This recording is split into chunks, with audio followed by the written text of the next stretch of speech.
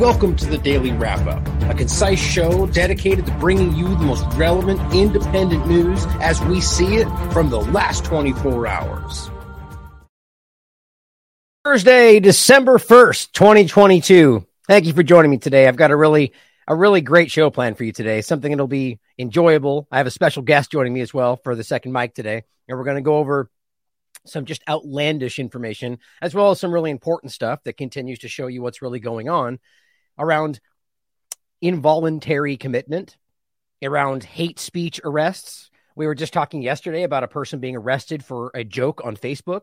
As somebody actually interestingly pointed out on Twitter, almost to set the idea that it's okay to be arrested if it's not a joke, right? Kind of use all these different angles to look at that. Either way, people being arrested for things that you would have never seen pre-COVID, even though they were working towards. We're going to talk about some foreign policy. We're going to talk about all sorts of different things under the sun today. And somebody who I'm looking forward to having this conversation with today is Steve from Slow News Day and Wake Up. How are you, brother? Oh, I'm doing good, man. How about yourself? I'm good. I'm looking forward to getting your reaction of some of these things. The absurdity, the clown world, the cartoon that we live in today, as you so often say. From the time that I left the studio, like 2.5 hours ago, to now, it's gotten even sillier. The rate at which I actually said this on Twitter. I'm sorry, but I just, I know I say some wild stuff from time to time, but I'd want everyone to know that I am so eternally grateful for this particular timeline and this universe and the comedy gods that just keep giving every single waking minute of the day. I mean, it almost, maybe that's even why they so aggressively attacked like comedy like early in this, so people wouldn't make fun of how dumb it really was. 'Cause, it's interesting how that kind of happened, where comedy was kind of, early on focused on and you saw it. I mean, you hear comedians talk about it all the time. It got really like, we can't even make jokes about this stuff anymore. Like, it just got really, I often bring up what the comedian's name is, Jesselnick. And I just remember that right about that time, he had this comedy show that was entirely rooted in saying like the one thing you're not supposed to say in any given context. And it's hilarious, even though some of it's like, oh, wow, that's right on the line, like a little bit poor taste, but still, that it's joking and it's meant to be outlandish, which, it's weird. It's almost as if reality has now filled that role. Right. So on that note, this is what I want to start with today. And it's almost meant to be a joke. I feel the timing of both of these things coming out. Now, first, like for those that usually watch the show, we're going to today start with a couple of little interesting points that kind of highlight the absurdity we're talking about. But then we're going to talk about mostly foreign policy and a couple of different points today. But the bulk of the show will be COVID-19, specifically around the idea, kind of an overlap actually of, as I put it, the MAGA COVID MAGA COVID trap. I've termed the MAGA trap in the past on this show, talking about kind of the vanilla ISIS psyop and how we see this group being used in a very interesting way.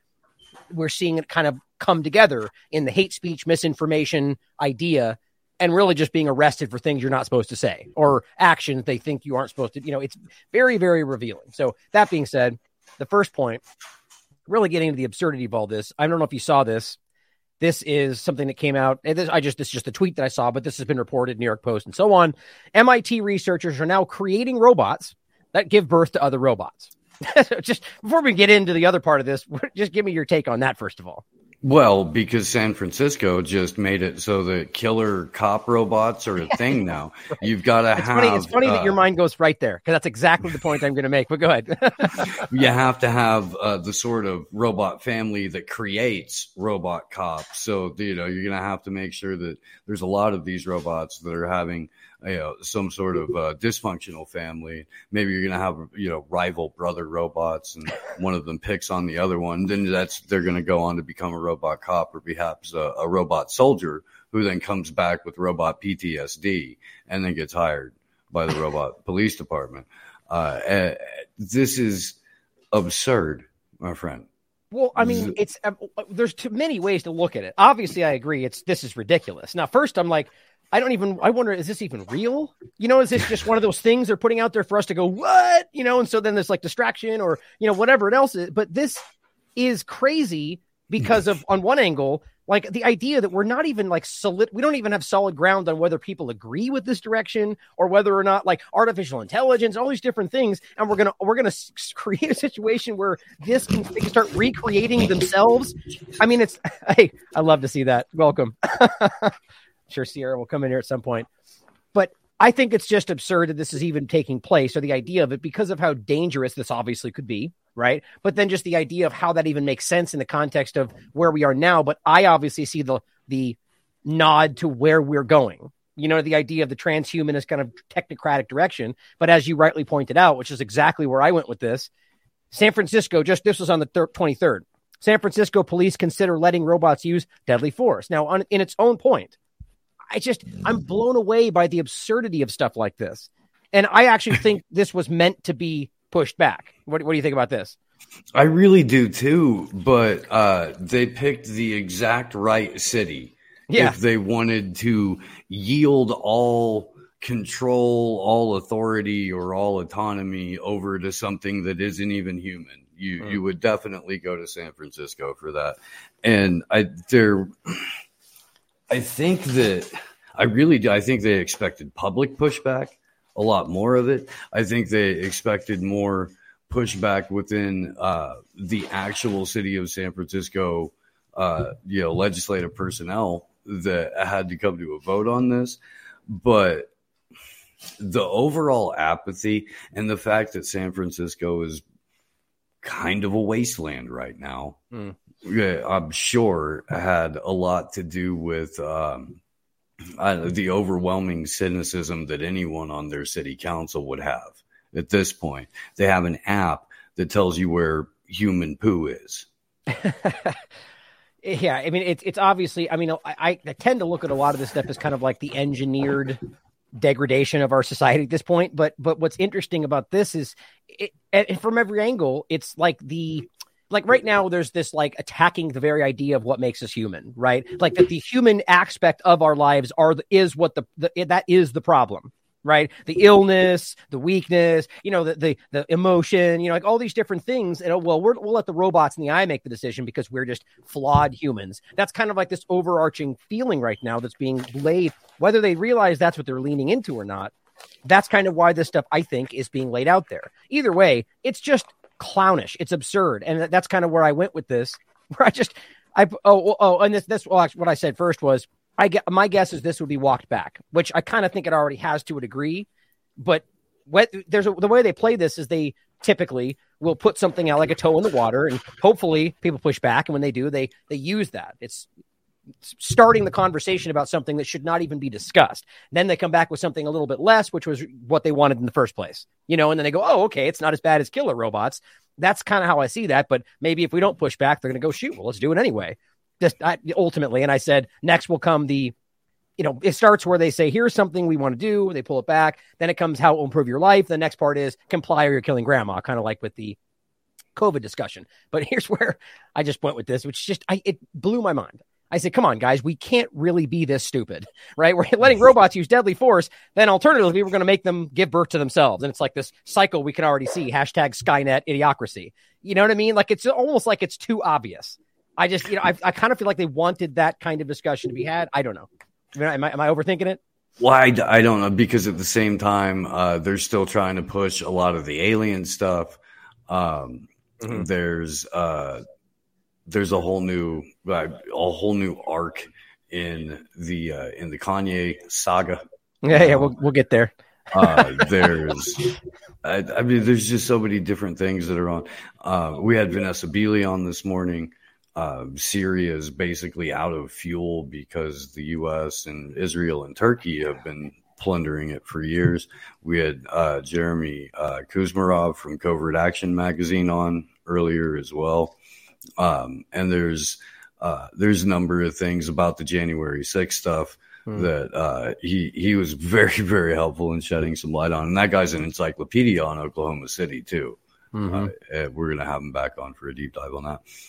But in terms of, rounding up people for Facebook posts, they did that to Daniel Baker last year, and he's still in jail for pre-crime for his Facebook post. And it wasn't a joke. But, Well, this is kind of the premise of today, which we'll get into in the COVID section, is the idea of, as Scott termed it in the Substack post on the recent show we did, words equaling violence, right? I mean, this has been an obvious agenda. I mean, just transparently right on the surface, trying to connect these dots, and then the obvious chatter on the side. But your rights, it's like we're addressing that at the same time, but it's contradictory to the idea of your rights, right? And this is where it seems to be going, and it's in every angle. Right. We can talk about the vanilla ISIS kind of psyop idea where, they're trying to frame anything white supremacy. If you're just saying, well, I think they cheated in the election. Oh, you're a terrorist. It's just this ridiculous overreach.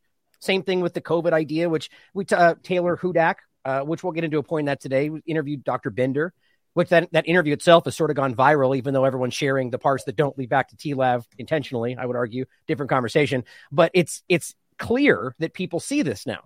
Right? Drugging people for things that they said, right? This is already happening, right? Oh, you said the wrong thing. You're probably insane. And there's a part that I'm going to get to in the show today as well, where it's already happening in New York, where they're going like, oh, we're going to deal with this homeless population. But when you read through it, you're like, wait a minute, this doesn't really mention homeless. It just simply says, if we think you're dangerous to yourself, then so-and-so. But they're framing it in a very interesting way, right? So, I mean, I'm very concerned about where this is going, because this puts us right in the headlights, right where this seems to be going. But this leads us into the Twitter part of this, which is interesting, because this is where this kind of starts for me. And I personally see this overlap. Actually, I'm going to be on Allison Morrow's show today at 5 p.m. Central to talk about this exact specific idea of the Twitter thing and my account. But what's interesting is I see the overlap of the hate speech, hateful conduct, which I think I've showed you before, and we'll get there, but how this is kind of shifting. But to start with this, you guys might have seen, as Chris early treatment, Martin points out, that COVID-19 misinformation part of, their policy has been removed, or so they claim. And it seems, he tested out and says all these things that were previously censored, and it's still there. Right? Here's the other side of it. Christina Lawson says, well, as of November 23rd, Twitter is no longer enforcing its misinformation policy. This platform has the potential to be flooded with dangerous misinformation that could cause harm. Okay, so then exactly like it was before, right? So the only difference here is that they don't like the kind of things people are saying. Are we going to pretend that there wasn't dangerous misinformation? You know what I mean? So what's your take on what she's saying there? Well, I mean, what she really means by the platform has the potential to be flooded with dangerous misinformation is that the counter narrative, or that actual information that contradicts what they're pushing, has the ability to proliferate in a way that they were previously able to stamp down quite a bit or remove entirely. And this is it. We're seeing the petulant reactions of very spoiled children who are entirely used to getting their way for a little bit too long. And now it seems like they're getting a toy taken away. I actually really agree with you. But what's interesting is I kind of feel like those two things, they contradict. And I think it's ultimately because I don't think someone like her actually knows that they're playing that game. I think she's actually believing what she's saying right there. Right. But what you're saying is correct. At the higher level, they're upset because, well, now you guys can actually challenge our narrative. But from her perspective, I don't know, who knows for sure if she really I think she genuinely believes up until now, they've airtight locked out all the bad stuff. And this is now it's going to be let in like a floodgate.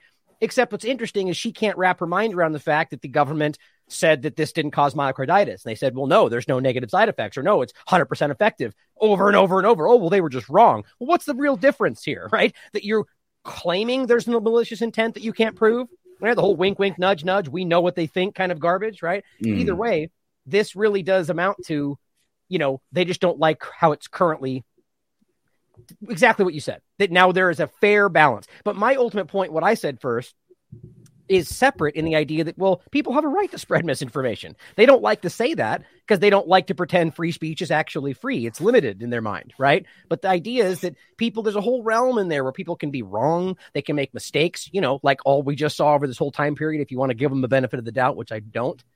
Or they could just be incorrect and want to lie about things. That's all under the cover of free speech, right? The real point to me is they just don't actually like free speech. period. Well, Right? that's 100% correct. And even more than that, they don't like it when they can't control the allowable parameters of speech.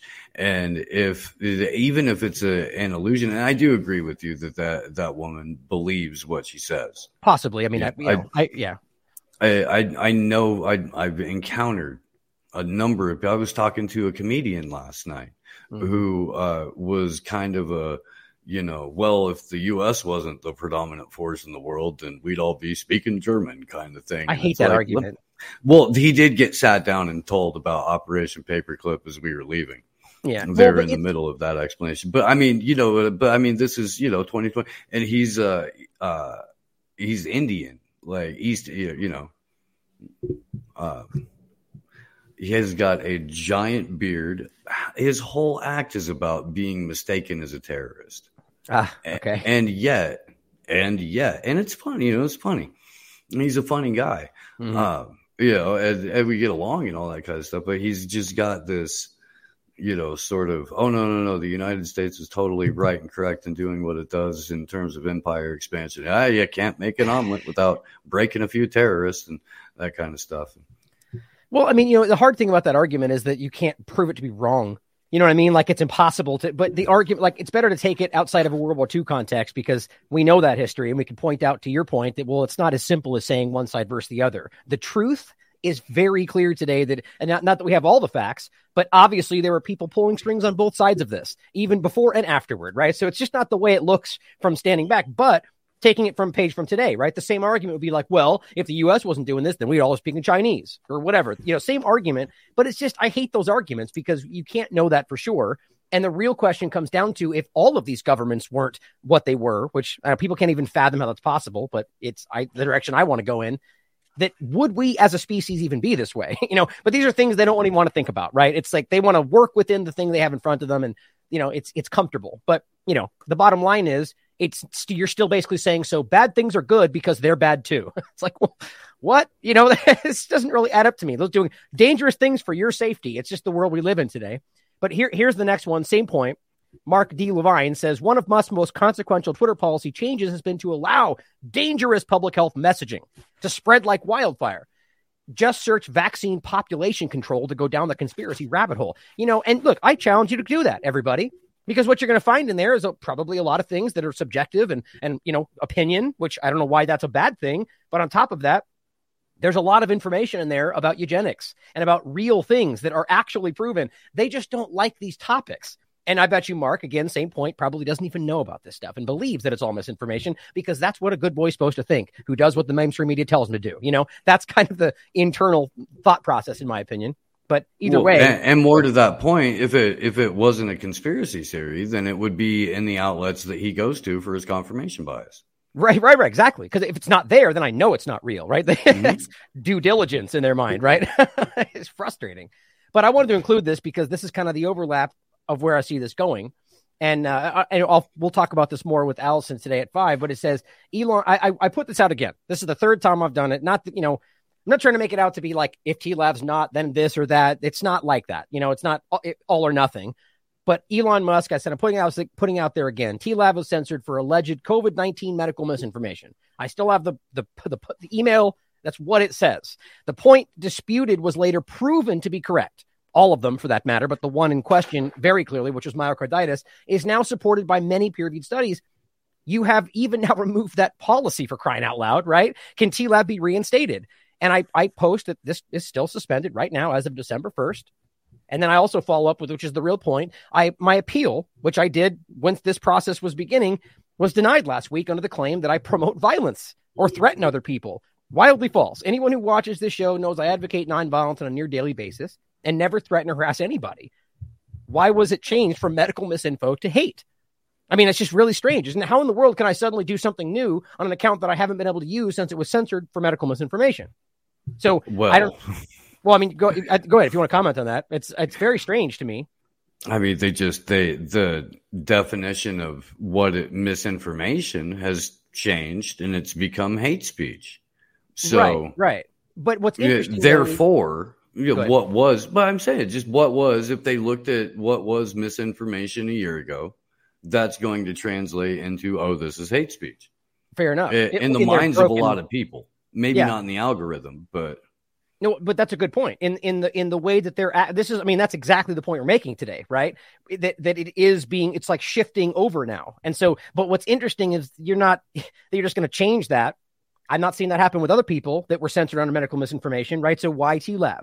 And I'm sure there's plenty of other examples other than me. It's just interesting that there's this weird kind of shift, right? All of a sudden. Now, I hope I get reinstated just because I hope that would give me some faith that he is trying to do the right thing. I'm not going to jump the gun. I just personally don't have a good feeling about it. Cat Turd, I always laugh that I'm saying that on the show, but his account says, last Friday, we were told by Elon Musk the suspended accounts would be reinstated this week per his amnesty poll. So let's be clear about this. He did a gigantic poll, we all know, and it said, should we reinstate these accounts? And then when they did, and he said, the people have spoken. Okay. And to Cat Turd's point, so far, only a few. So now I'm not saying it's that simple. There's a process, right? But if it was as simple as he made the poll out to be, either they are back or not based on what's the deliberation? Like, this doesn't feel genuine to me, to be quite honest. There was a couple of bones thrown to the partisan side and people are acting like it's all free speech all of a sudden, but even I'm glad that Cat Dirt is, continuing to kind of hold him to account.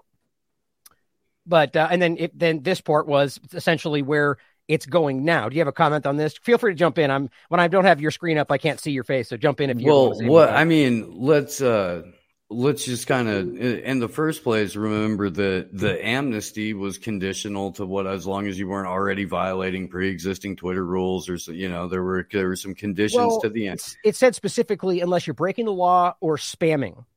Egregious spamming, by the way. So that was my point. That was meant to kind of like catch all Alex Jones and be like, well, he broke the law, so that's not it. And you guys voted for that, so kind of like caught that there. But then spam and egregious, those are up in the air, right? So it can be whatever they want. And then also, it took no time whatsoever to reinstate Jordan Peterson or Kathy Griffin. Took no time whatsoever to reban David Icke. They can bring people on and off as they please in a very, very time efficient manner when they choose. So to drag it out over an extended period of time seems more to be a TV ratings thing. Mm. Well, that's also the point too about transparency. Like, where's the process here? And why is everyone just assuming this is being done by some kind of process? Nobody's seen anything yet, right? Like, I mean, he keeps promising stuff. And again, I'm holding my breath because I'm really hoping that he's going to produce, but it's concerning. Well, if he keeps doing the Vox Populi stuff, right, with all of the polls, and then when he comes back with an answer, they may as well be live streaming into Twitter headquarters, and they got a little meeting, and then they just thumbs up or thumbs down in real time, and people can vote on it or bet on it or do whatever they want to do on it. But that would at least be an interactive process where you could even see what was going on. Corny is all, but I wouldn't mind that as long as it actually, you could, again, the transparency is all anybody really wants. Like right now, there's the illusion of process, but no transparency. And it's just like it was before. Like, what's really crazy to me is the only thing that's changed so far is certain people let back on, certain things being stated that were censored before, but not like all across the board. It's kind of like intermittent and not equal. And then him saying things are different. You know what I mean? So it's a very strange thing. And I'm really hoping this is going in the right direction, but I'm not feeling it right now. As I pointed out, and he said this today, Twitter is purging a lot of spam and scam accounts right now, which if true is good. Except the point that it depends on what those things mean, to be quite honest. Because anyway, it says, so you may see your follower count drop. And I said, funny how when this happened before Elon, everybody screamed censorship, even though we didn't know at that point either for sure, right? Now that Elon is saying it, the same people are cheering. Even though we never knew what was truly going on behind the scenes. Shouldn't we demand transparency? Or are we just trusting his word? I mean, it's like Guantanamo Bay example all over again, where it's a stain on our reputation from every angle, and then Trump's elected, and now it's a sign of freedom. Now it's my guy. So when my guy does it, it's not censorship. It's responsible management. It's not, reckless rounding up of possibly or probably innocent people in the name of covering for the war on terror. It's taking a stand because the last guy was weak and allowed us to be in this position. And it was, we were talking about on the show the other day. It's just kind of a complete reversal of where it was 20 years ago. And if we get another 20 years out of it, they'll do it again if they get away with it. Yeah, except we're on the fast track, so it'll probably happen in 6 months. It's like Right. it's like everything's ramped up. This is the way things are going. Went from the nightly news to the 24-hour news cycle. These things are just like escalating rapidly these days. And I think if that means we get a campaign commercial of AOC shooting an AR-15 out of the back of a pickup truck, I'm kind of here for that. I'm kind of like here that for rapid shift. That would be hilarious if it's just completely inverse of reality. I mean, it wouldn't surprise me. That is what I tend to think this does. But you're right. Over a much longer period of time, teeter-totters opens a rally to like Brooks and Dunn or something like that. Yeah. Well, I want to comment on this because here's when I put this out today, I thought to myself, what's frustrating is that so people who want to believe he's doing the right thing are going to pretend what I'm saying here is that he's not doing that, or rather that he's lying. Even though I didn't say it, all I said there was, why aren't we questioning this? Shouldn't we question it here just like we did before? My point is, I don't know, and neither do you. But I knew that people would jump on this because that's how the partisan garbage works. And this person says, it wasn't funny what was going on before. You just felt safe and protected in that environment. With your suspended account? Exactly. And I said, man, me? Try again. I was censored constantly then, and I still am now. The point is that I guess they just assumed that I was a left person or something. Like the partisanship literally melts people's logic. And it makes you assume, it makes you jump. Not that we don't all do that from time to time. I just think it's interesting. Yeah, no. And it is, it's like clockwork too. Yeah. So here's what he said. Actually, this is the first point. Then I want to show what he said here. Cat Turd says, again, this is as of the 4th, before Elon took over, right? This is on October 4th. They just removed 11,000 of my followers. Hope you put a stop to this. Except, I guess not, because it's the same thing, right? But I guess he's removing the bad ones, and you're okay with that now, even though we can't prove that. Just making that point clear. But he's responding to a tweet that says, buying Twitter is an accelerant to creating X, the everything app. And that was the point that this person made that I'd want us to remember. This is why he bought this, guys. The accelerant to the WeChat equivalent, right? I mean, the digital ID direction, the pipeline. What do you think about that? Well, it's the point that I've been making the entire time, much to the dismay of people who otherwise find my sunny disposition and handsome face the just gosh darn nicest thing on the face of the earth. And so there's been a point of contention. And you can't get around it. We just played the clip on the show yesterday where he's being interviewed, talked about it again, because not that I like to repeat material, but it bears repeating because that's your entire life on what will be a blockchain, because they're already trying to merge all of it. They want your crypto wallet on your social media connected to your health information and everything else there is about you. It's not even being hidden, by the way. I mean, this is all on the surface now. Yeah, I mean, to the point to where it's going to be, they're going to be openly seeking investors, if they're not already, in building this building this out. I wouldn't be surprised if it's already been being built before this even happened, which would speak largely to the plan, but that'd be a guess for me. In Elon's own words, he wants to steal WeChat. Not steal, but, say we copy WeChat. So it's just reverse engineering the process and matching it up to tailoring it to however they want to tailor it. It's not even that difficult of a thing. This is what Elon Musk is really good at. Taking things that other people already invented, getting, a chunk of ownership, putting himself in front of the company, doing the marketing and the public stuff. And then taking all the credit for being the quote unquote inventor of it. There's people who think that he made the electric car. I'm not even kidding. Wouldn't surprise me at all.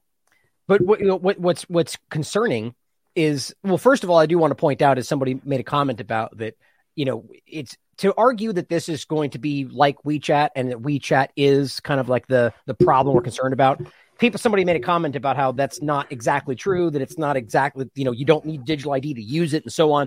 And I'm not sure. I mean, look, I don't have it or have not used it. I've spoken to people that do and understand. The point is, if you have to have your personal information on it to be able to use it, that's essentially your digital ID, right? I mean, that's like, it doesn't mean whether you're like signing up for a digital ID in quotes, like that's like a process or not. It's you're basically choke point putting all your information through this one thing that can be shut off. And that's kind of the argument, right? And so if he's wanting to do that here, whether his intention is to do it for nefarious reasons or not, it still creates a fast track for people to become more immersed in this exact problem in my mind, and that's really what I think is important.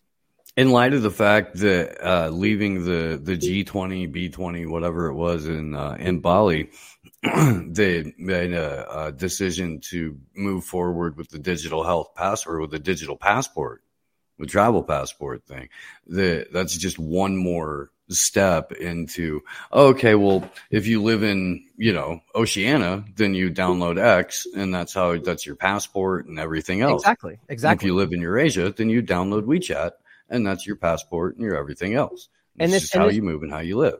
This speaks to where the government. I think I have a point about this in the opening thing here about the government being overzealously invested in Twitter itself, right? And there's a reason for that. And I think they've pulled their.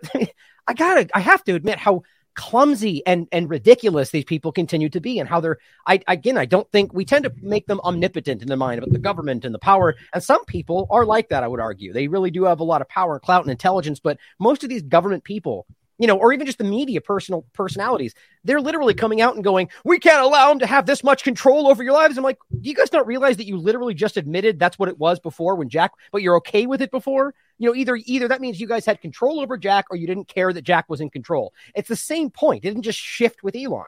So it just blows me away that they're willing to admit that or not realize that they are, either way. It is clearly driving us into one direction. And this little graphic here is important.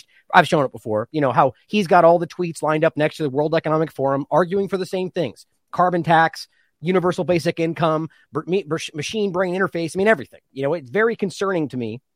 I thought this meme was kind of funny. And again, shouldn't be taken as a partisan thing, even though many people will. I just find it really funny. So basically, Bill Gates at the top says, let's make more vaccines. And it shows the, little, whatever we call that again, the MPC saying, no, you will put microchips in our bodies and track us. The bottom one says, Elon Musk, I will literally put a microchip in your brain. They say LMAO nice, laugh out loud. And it's just funny because the point somebody made, and I'll point this out under the, arguing this was stupid. It's called consent. Let me tell you about it. And I'm like, well, fair enough, right? One's talking about something that's clearly not considering consent, and the other one, for now, is at least letting you make that choice. The point is simply not that that's a fair point. But the main point of this, in my mind, is that this is simply about the same direction.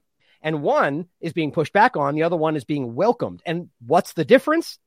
Who's behind it, I guess. Right? Am I missing something? No, Elon Musk once tweeted out a quote from one of Murray Rothbard's books, and so that makes him totally based, bro. Based. I love that term. Kills me these days. I hate these little click terms that float through. It sounds like a bad word. When I first saw that, I'm like, what does based mean? I'm like, that sounds bad. It sounds like you're insulting somebody. Okay, man. I'm from I'm from a particular era, and that to me sounded like, oh, they're smoking cocaine. Yeah, exactly. Right. I think that's why I thought the same thing, or at least it almost kind of looked like biased as well. Like it just seemed like a negative word. Anyway, that was some Public Enemy, Night of the Living basshead shit to me. That's what that was. Yeah, right. That's exactly what.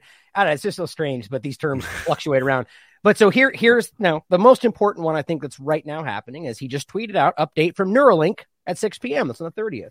And as Derek, by the way, Derek's going to be doing an investigation on this exact thing for TLAV coming up soon. He said last night he watched the first hour of the Neuralink show and tell presentation that Musk was presenting there. He said there were some terrifying things stated, all under the guise of helping the blind and paraplegics, sort of like the overlap of the homeless and helping you. I mean, there's overlaps to all this today. I'm thinking of clipping some of the clips and sharing, and I just talked to him this morning. He's going to be doing an article on this for TLAV. Now, Whitney also chimes in and says, well, and this is one of Derek's points as well, 15 or 8, depending on who you believe, which is very interesting, of the 23 monkeys died in animal trials for Neuralink. Moving to human trials with a track record is a dangerous gamble because now he's saying, guess what? We're now confident the Neuralink device is ready for humans. So timing is a function of working through the FDA approval process because we know how sound that is today, right? What are your thoughts? I mean, they might as well be like, oh, and by the way, we've incorporated a new push-button mRNA drip that you can put right into your Neuralink whenever you feel like you need a little boost. Just go ahead and push the button and you'll get it. It's your one-stop shop for all of your neurological needs. That's Neuralink. I mean, and it's manufactured by Trump and Elon, so it's good. It's the good one, so you could take it. Yeah, that's pretty much where it is for me. And that's more or less all it would take if you put a truly hard seltzer label on it. A significant portion of the American population would be like, yeah, sure, I'll try that. Right. As long as and this is the problem is, and I don't know if I agree with the majority. I do agree with the majority of those lost in the paradigm, right? I don't think that's the majority today. That'd be my differentiation there. But I do think that too many would do so just because of the reasons we laid out. Because, but if it were Bill Gates standing there, and I can almost even understand why that would be a difference. But my point, because, Gates is a concerning character, but regardless, you just put anybody else that's like a left character and they would be like, whoa, no, even if it's the exact same thing for the same reasons and the same technology. So it's amazing how much we've been engineered to have this savior complex where it matters. I mean, it does matter to a degree who's behind it, but it really should matter what's happening, not just the narrative around it, and that's what scares me the most about, things like this, for example. And this is the Microsoft side of this, which you can't miss how these things are going to be overlapped. And that's what concerns me. This is cryptocurrency system using body activity. Now, we talked about this right when this is 2019. I believe we talked about this before COVID, but then it came out in a big way during the 2021, and it was more relevant. And this is about using human body activity associated with a task provided to the user and maybe used in a mining process of cryptocurrency, essentially gamifying your very existence, right? And this is exactly where this all goes. And what do we think the Neuralink is going to be used for? And the metaverse and everything else that seems to be perfectly aligned? We can only warn people so much, right? It's all very clear to me, but you could be wrong. What do you think? I mean, it really sucks because there are many ways in which you could heal broken bodies by using technology like this. There's many ways in which you could really expand the capabilities of the human brain or in regard to Neuralink. And it comes down to a couple of different things. It comes down to, who holds the ability to put that technology into your hands, whether or not it becomes technology that you yourself can own and manipulate, or whether it's something that you only get to use under somebody else's direction or supervision, whether or not it's mandated, all of these kinds of things. Because if you have something like, for example, like the ability to 3D print, then you could easily do almost all of this stuff yourself. And you don't need someone like Elon Musk saying, okay, go through me in order to have this. Or you don't need the Pentagon to be like, okay, go through me in order to have this. Well, go ahead. No, I'm just saying. Go ahead. That's the technology trap, though. I mean, it really is because it's only a weapon if somebody's pointing it at you, intending to do harm with you. Well, and that goes for anything, right? That goes for anything, a blunt object, right? But see, I think it all comes down to choice, which is kind of what I'm feeling from that. Is that ultimately, look, you have the right to do this. No one's saying you don't. And that's one, I think I have a point about that in this today, is that it gets into a point where, I do actually, we'll get to it, where, you have to question whether you're removing somebody's choice, even if you're making the right choice for them. It has to come down to choice. And that's like, we get a part of that with this left-right paradigm where, we're pushing back so hard, medical freedom, and rightly so, but then it sometimes slants over into, well, we can't let them do that. And it's like, well, wait a minute. It's the same problem in reverse. We got to be very careful with those kind of traps. But I agree with you, and the problem is that this is, just the Neuralink idea, like if that's established and justified for a large mass scale kind of rollout, that is there's so much we don't understand. Like even just glancing in the chat, somebody's saying, imagine getting TV commercials right in your brain. Well, imagine things being put in there that you don't ask for. Like imagine things being, there's so many things we can get into. We could talk about that forever, but it's just very concerning where that is going. And the only reason it seems to be okay with some people is because the right guy's behind it, right? Well, they've been so successful getting people to like basically partake control over their own MK Ultra programming with the internet and with handheld devices and stuff like that, that this is just the next logical step. Yeah, it's that social media itself, right? Like that people have made that exact comparison that or even just anything. We are calling for our own subjugation these days instead of fighting it off. Like, please take my rights away because of XYZ. It's very, very long sought and intelligent at some level to really, to map this out. And you can prove that some level that has been done. It's pretty incredible. Real social engineering, Mm-hmm. Well, every protest sign you see in another country that's meticulously written out in English that's specifically calling for military intervention on the part of the United States. I mean, that's, it's effectively that. I don't think, I think it's impossible. I don't say impossible. Anything's possible. There's some level of people that really just don't see it, but I find it really hard to believe that most anybody overseas would willingly call for U.S. intervention. Most people outside the country are far more versed on the reality of what happens with U.S. intervention, or rather, even that word doesn't even apply. And so that kind of thing, you're right. But I would argue that, there is something to be said for getting U.S. attention on certain things. But if they're going, please help us, invade us for our freedom, it's just like, no, there's zero example in history of that being a positive outcome. It just blows my mind. Zero. Like I used to make that point all the time. No matter what you think they're actually doing, even if you think they're genuinely fighting for freedom, they're batting zero, guys. They continually do so and fail and turn it into a despotic place. But let's let them try again tomorrow. It's just mind blowing. And this is why I think people see this stuff today. We've come to like this apex of like ridiculousness where nothing makes sense anymore because they've lied for so long about so many things that it's coming to its peak.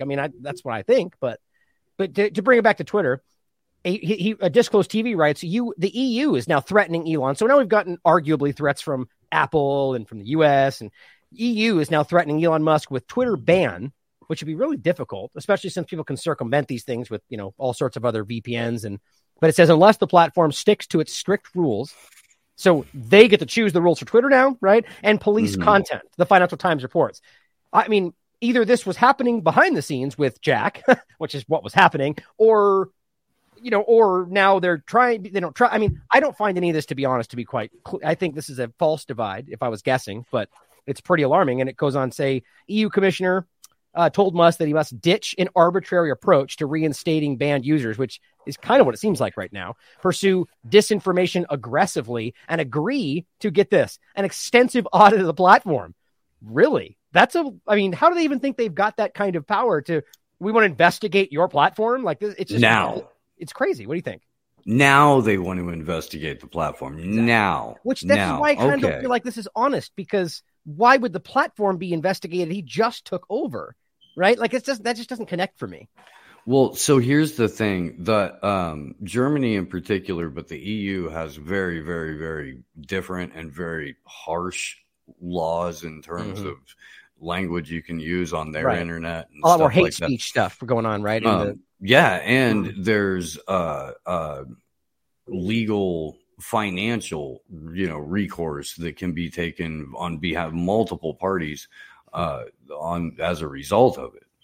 So this could also be a CYA measure on the part of the European Union, to where they're trying to protect themselves from all sorts of lawsuits and things like that. And we're saying, no, look, you have to go by what the EU says. Otherwise, that opens me, you, everyone up to all sorts of lawsuits, because this is the way that we've structured it. We could all be going to jail if you don't do something about this because of the way we wrote our stupid laws. It's just a thought. I don't know. No, that makes sense. It's interesting. It's almost like they boxed themselves in with their own arbitrary legislation, which kind of makes sense when you think about it, because even like the woke arguments and everything, they just kind of like keep painting themselves into corners. Be like, you can be whatever you want. I'm a lizard. Okay. It's like people are like, wait, that's not what we expected. People are literally out there actually arguing things like that, and it's like, then you do the South Park where the shooter at the Colorado nightclub is in like, hey, no, wait, I'm non-binary. And then there has to be a distractionary discussion over who's allowed to claim that they're not, when all this kind of stuff. Right. It's always subjective. So then that in and of itself spirals out of control, but you get to see how ridiculous the notion was on its face from jump, when even the people who are trying to put it forth can't even be any sort of consistent in their own messaging or ideology or their own idea of acceptance. Right. And then if you point that out, it just becomes that you don't understand. You're insensitive. It's as simple as that. And then it's always like that in these kind of conversations. It's subjective. There's no real verification. It just comes down to you're an insensitive hate speech mongerer if you actually point these things out. And this is the problem. But here's one interesting point. And this is kind of what we were saying before. Elizabeth Warren on Elon Musk changes to Twitter. She says, quote, "One human being should not be able to go into a dark room by himself and decide, oh, that person gets heard from. That person doesn't. That's not how it should work." Right. So you mean like COVID-19 misinformation? You mean like doctors being censored? You mean like blah, blah, blah, blah, blah for 35? We could sit here forever and point out how dumb it is for her to say that. Let's listen to it. Okay. Go ahead. I think what she means is that it should be a group of people, according to the lawyers from the DNC in that lawsuit, they're allowed to go into smoke-filled back rooms and choose candidates, and you technically don't even need an election. That's in a court transcript. They admit it. Yeah, so exactly. I think maybe that's what Warren's talking about. It should be more than one person, and they should be smoking cigars. Right, and very wealthy, of course. That Democrats are picking on Elon Musk. Elon Musk is doing just fine. But do you think that users have a right to freedom of speech, even if what they're saying is wrong or offensive? I think that one human being should not decide how millions of people communicate with each other. One human being should not be able to go into a dark room by himself and decide, oh, that person gets heard from, that person doesn't. That's not how it should work. Yeah, right. What's interesting again is I wonder if these people truly don't know how dumb they sound. Like if they actually aren't involved in the narrative and just genuinely believe that it was like that before. You know what I mean? I don't know. I don't find them to be that intelligent, to be quite honest, in most cases, but it's just the obvious overlap is how that's just simply exactly what it has been before, right? Whether it's Jack or whatever the breakdown is, what's happening now is no different than what was happening before.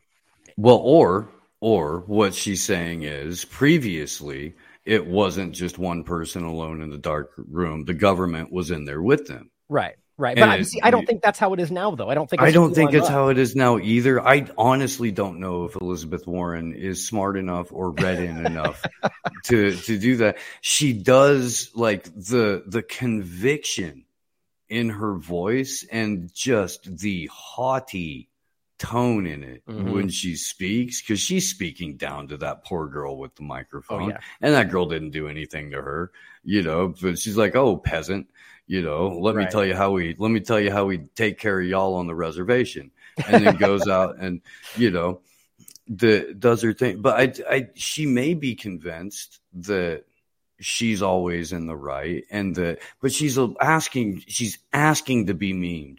She's asking for like any late night comedy show worth its salt, or any comedians that do like short sketches for YouTube or whatever, to just have a completely dark room.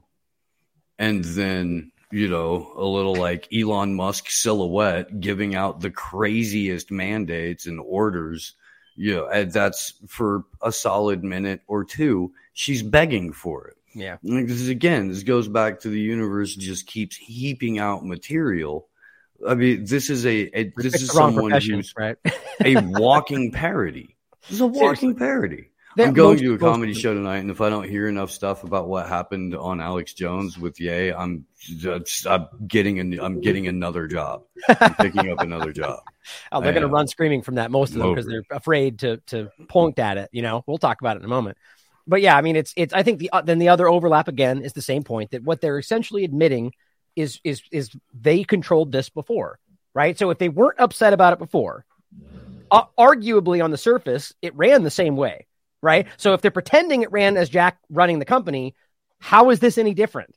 Right. Like they're catching themselves in their lies everywhere, because this is a point I always make. Right. If you lie about everything, you just can't step in any direction without contradicting something you previously lied about. And that's what we're seeing. Right. So you're admitting that you guys either had control over Twitter, or you knew that he did what you wanted, and so you didn't care. But now you do. But again, that's the surface narrative, or rather the just under the surface narrative. And I don't even buy that. I actually personally believe there's much more coordination. And I think a lot of this divide is adding to where this MAGA trap goes.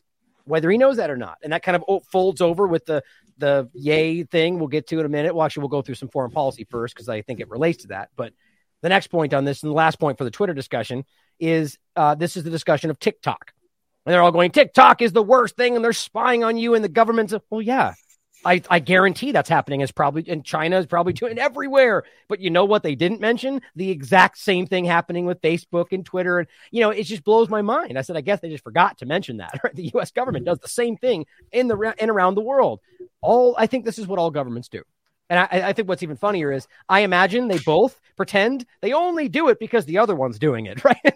And they all track and censor you, and whether they believe that or not, So watch this clip. Is this social media rot as pervasive as it is on TikTok? Beyond the societal harm we reference in the angle, there are national security implications as well. If my kid was on TikTok, they'd have his social security number, they'd know what his face looked like, they'd know who his friends were. They're using. I don't know why he's talking like this, because it sounds like he's got his stuff. No, I just want to point that out. I hate Pompeo. This guy is just a real POS, if you want my honest opinion. But the way that he's conducted himself, the way that he's lied about things, I just want to point that out. There's no reason at all. Any comments about Mike Pompeo before I continue? I truly hope that he winds up in a Spanish jail because Spain wants him there, and they want him to go to court over spying on Julian Assange and everybody else in the embassy. Right. And then there's a lawsuit against him in the U.S. for a similar thing, but also extrajudiciously plotting the assassination of Julian Assange.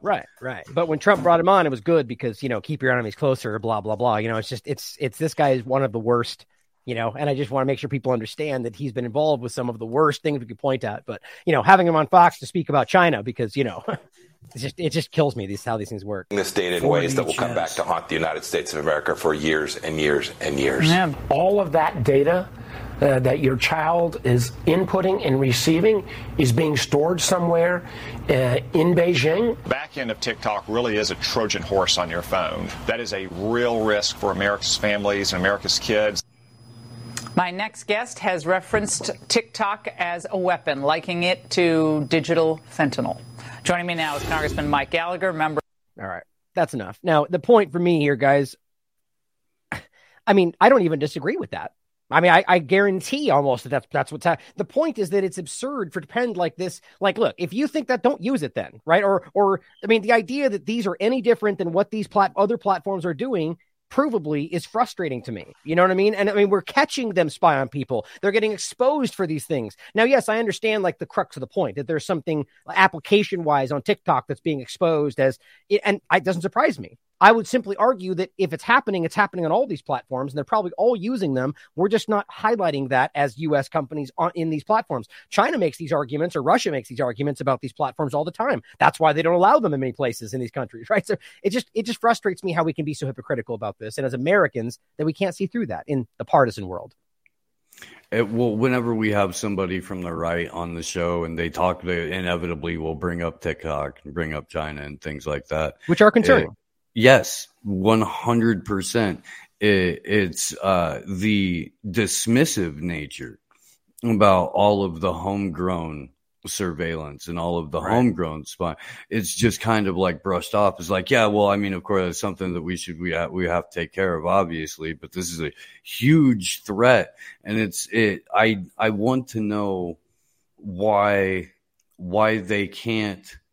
Why the threat that's immediate, that's in your front yard, is more severe than the threat that is 12,000 miles away. And I understand that, with TikTok, they show different countries different things, and that in China, what they're showing people on TikTok is science stuff and experiments and how to make things and how to be good citizens and things. And what they're showing people on TikTok in the U.S. is hookers and idiots. Is that actually? Are you making a joke, or is that largely? Yeah. That's it wouldn't surprise me though, right? If there is a governmental slant to these, which I argue they all have that, right? That they would try. to put certain things in front of Americans that will influence the way they want them to. I mean, that's exactly what we've proven Twitter and Facebook and platforms like that have done around the world. I mean, my next point we'll get into is about Apple specifically, but go ahead. Well, and Google's been sued multiple times in multiple countries for manipulating the algorithm and only showing different versions of reality to different people in different places. And we all know that Google is an integral part of the government and has all of your information, literally all of your information, all of it ever. Most people are entering their stuff through a Google, platform, Chrome, something like that. They've already collected everything, and there's multiple backdoors to law enforcement agencies, not just in the United States, but around the world on all of these platforms. So again, to act like it's just TikTok is silly. To act like none of that's going on with TikTok is also very exactly silly. I'm glad exactly. And that's the hard thing with this game of partisanship is we have to like counterbalance everything 13 times to make sure they're clear. Like, no. It's they're all a problem, I think, right? And this is why I don't use most of them other than just for business and just posting the work. I mean, I don't even think I have a personal account on most of these other than I guess I just did a joking one for my dog on Instagram that I don't even touch anymore. But the point is like the personal part of it is the real, they want to absorb all this. They want to influence you while you're scrolling and so on. Right. And I grabbed this from the last show that we played. The same point. So the argument is they're well aware of this power and they only just want it used in a certain way. Here's what one of these talking heads, again, who I don't even think he realizes what he said, was saying about Twitter and about how it can influence elections. And this is the point. That's what Google and all of them have been caught for doing, and down ranking different things when they want to. And so or Facebook or what have you.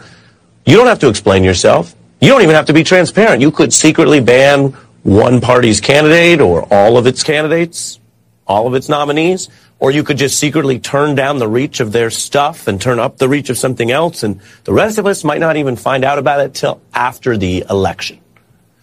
So is he talking about before or what might happen in the future? Hard to tell, isn't it? Because it's exactly the same point. It really is. I don't think he realizes that, though. That's the mind-blowing thing is how can you not realize that I think they just really think that this whole thing is different now because Elon is there. Technologically, the algorithms, maybe they don't, I don't know. It's so clear. The whole point, though, is that, yes, these all can influence and do influence elections and every other thing you think is important. That's why the creators of Facebook and different people have later down the road spoken up, even though it doesn't get much attention, and said, yeah, I think we destroyed the planet with what we did here. Like, I don't even let my children use Facebook. They know what they did, whether it was planned or not. Right. But here is the next part of this. And this goes into foreign policy, which I may skip most of it depending on time. I just wanted to get to the involuntary commitment part. But this is something I thought was interesting. And this kind of dovetails with the foreign policy and the Twitter point. Now, Danny points out this might be the hardest moment ever broadcast live on Fox News as John Kirby attends his own flogging over regime's explicit targeting of Twitter and Elon Musk while allowing Apple to trample free speech and collude with the CCP. Now, that's their perspective. Now, there's a lot of points in this clip I'm going to play itself. And tell me if you want to stop at any point that I strongly don't agree with. But it's like we're eating popcorn from outside the window, watching the two-party paradigm burn down, right? It's crazy, but there are some points to see in this where you can see how they're being hypocritical, right? Where obviously, if you're going to point out Twitter, why don't they care about Apple doing something? It's just so, I think they don't even know how to deal with these things in real time. So, anything you want me to say before I play it? No, go ahead. Okay. Oh, actually, I have to grab it anyway. So if you have a comment. I'm actually really looking forward to this now. I've had a couple of like little front end warnings on it. Well, yeah, the point of it is that it's obviously a contradiction, right? What he's saying here, and it's just so embarrassing to watch Kirby try to like worm out of this and make sense of it, which is my favorite thing to see. Like that guy, if you remember when he was asked about comparing Saudi Arabia to Iran, and he just stared there at the camera for like 40 seconds, and it was so hard to watch because you're just admit that you caught me. We're being hypocritical. They won't do that. But here's it's 3 times as long as it took for Katy Perry to pop the eye back into place.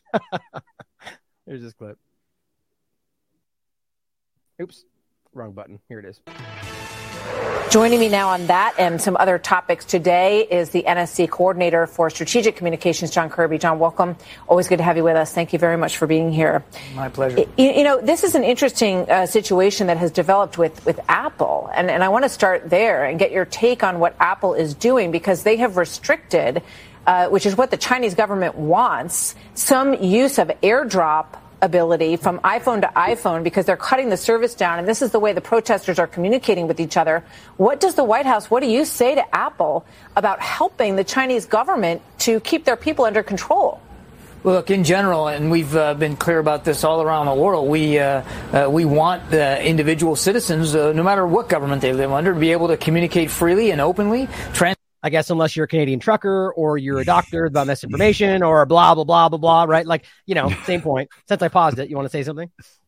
Yeah, or you had a question about any election ever, or happen to be in Washington, D.C. on January 6th, or have an opinion at all that falls outside of the allowable parameters of conversation. Yeah. Right. And we can ignore the fact that the FBI worked with Apple in the past to point out other things. That's okay, though. These are bad ones, though. This overlap is so insulting, and I can't stand that people actually dive into this. But it is important to see, though, that they are picking and choosing, even though you can point out the hypocrisy, right? So one of these are okay. And if you have comments, we don't get into it deep today, but comments about the China overlap. I do have some comments about how a lot of this does seem to be taken out of context, manipulated, but it is very clearly happening. China is obviously an authoritarian government, and they're obviously abusing their people for the same reason our government was doing. And I find it very telling that the government is kind of like, la, la, la, la, like we're not going to point out what they're doing with their COVID restrictions, even though if Iran sneezes too hard, they scream about it. It's just very, but China, I don't know. It's very confusing. You want to comment now or keep going? No, I'll hold my thoughts till the next time we pause. Transparently and reliably, and we've made that clear with respect to Iran, and we certainly continue to make that clear here with respect to China. Have you made that clear to Apple? Apple's a private company, Martha. They have to make decisions, and they have to speak for those decisions. But here at the White House, here in the administration, we want to see that individual citizens, whether they're protesting or not, but in this case, I know that's the context we're talking about, are able to communicate freely and openly. But why not say something to Apple? Because we were just told the other day that the White House is keeping an eye on Elon Musk and Twitter. So why would you say that from the podium? You didn't say it, but Karine Jean-Pierre said it, and not call Apple out for helping the Chinese government to suppress their own people's ability to communicate? Again, I think we've been very clear and consistent on this. Go ahead. This is the same Biden administration and the Trump administration and the Obama administration all encouraged or directly ordered the internet and communications to be shut down in multiple countries all over the world when it was convenient for them. This is just very recently when they put Elliot Abrams in charge of the Central and South American policy during the Trump administration. And they immediately went back to, we're going to go ahead and play games with the electricity in Honduras and Nicaragua. Venezuela. We're going to cut the power. We're going to do this. We're going to do that. We saw the exact same thing happen in the Donetsk right before they were going to vote on their referendum. Iran was an example too, right? They caused major blackouts in Iran. I mean, they brag about do this. Yeah, I mean, this is, again, with Syria, like we were talking about earlier, and like Bealey was talking about today, there are major towns in Syria that were feeling pretty good about having 2 hours of electricity on and 4 hours off, and now they're down to about a half an hour of electricity on for about a 12-hour span of time. They're only allowed 30 liters of petrol when they go pick up, which is around 10 gallons, 11 gallons. Which for people that don't know, which is everything, which is heating, cooking their food for most people in theory. I mean, it's and meanwhile, they're stealing wheat or burning wheat fields and stealing oil on the surface. I mean, this is so hypocritical in every way. Yeah. So, I mean, Kirby, it's amazing. It's amazing that he can keep his eyes going the same direction while talking out of multiple sides of his mouth at the same time. Seriously. I mean, but and her point is correct though, right? I mean, so how are you not going to point out that Apple is doing that? And obviously it's for a self-serving reason. And it's already, it's a private company, foreign governments. And she makes this point. Okay, well, China and Apple. Okay. And then Twitter, maybe he hasn't made this point yet. I think I'm jumping ahead. I watched earlier. Let's finish playing it. Certainly publicly, we've been very open about our desires to be able to see citizens communicate. And Apple, if this is a decision that our desire to see them communicate, like what a strange way to say that. Anyway, they're making, then they should have to speak to that. But we can't. And we aren't in the business of telling private companies how to execute their initiatives. Yeah, but Twitter's a private company too. So why is Twitter getting one treatment and Apple's getting another is my question.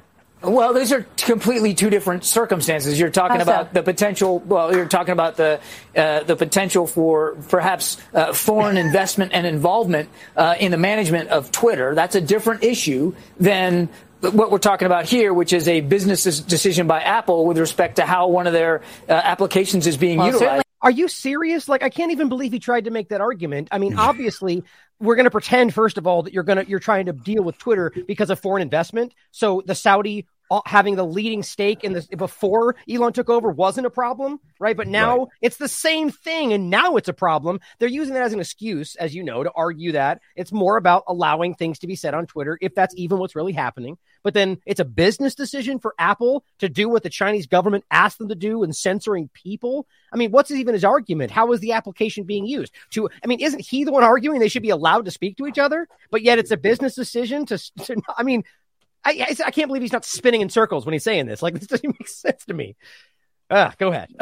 What I love about all of this, though, is you take one step back from all of it, and what Kirby's basically admitting is that at any point, if they wanted to, the United States government could go after or charge any of these companies for violating any one of many rules that they have, any law, many different laws, and that all of these corporations, especially where social media and big tech are concerned, are not just contracted by multiple world governments, but are integral parts of the day-to-day operations of multiple world governments, which then leads to the question, well, who walks which dog? Do you know what I mean? So it's in terms of, nation states being things that exist and have individual autonomy. I'm not sure that we even get to live under that fallacy anymore. Yeah, that's a great point too. I mean, and we've watched regime change after regime change, and at this point, is it just a bunch of vassal states operating underneath just like it has been throughout history? I mean, you may be right. Now, whether there was a brief moment in there where it was actually the way it was, and we've seen the bad people in the world, the sociopaths and psychopaths take over once again, or it was just all in a lie to begin with, it's hard to say. But, as always, people may not want to hear things like that. And we're not saying that's the case, but if it's the truth, if it's the reality, wouldn't you rather have the reality than a, veneered, whatever you want to call it? You know what I mean? Like, that's where I'm at. And I think you're right. I think we're watching. I mean, you can make examples like Saudi Arabia itself is a great example historically. You could point at a lot of these places that might not be what they appear to be, but to your overall point, as it relates to this, it's wildly hypocritical to pretend like this is not exactly what they've done 50,000 times provably around the world, They're getting influenced by a foreign government, and that government is talking about here, which is a business decision by Apple with respect to how one of their applications is being utilized. Certainly, they're getting influenced by a foreign government, and that government is China. And Apple's policies, they've changed policies specifically for China when it comes to what they put on their phones. Right. I mean, that seems like something that the White House ought to be able to keep an eye on. I certainly think that's a fair question to ask Apple and try to make them communicate why they did this. But I'm asking, has the White House done that? Have you reached out to them as a matter of national security? I got to say, I really do like the way that she's not, like, a lot of times these people are a little bit too passive and they let them talk back over them. Like, I love how she just keeps speaking right over the top of him because he gets, I don't usually see Kirby flustered ever. And I think this is like the flustered Kirby, in my opinion. The way he, he doesn't know what to say in the beginning, and it's like it's rare for him. He's usually pretty measured in these things. And I love it because he knows he's lying. But that's their job, though. They're supposed to lie in the right way, Well, this has always been my complaint about the spokesweasels for the administration, which no matter which one they are, is that we all know that their job is to come out and lie. Yeah, at the very, very, very least, why can't you bring us competent confident liars who are Right. good at their jobs. I mean, these people, all this woman had to do was ask a couple of rational questions and put on some angry eyebrows, like that. And that's it. And he crumbled because he doesn't see that in the press room.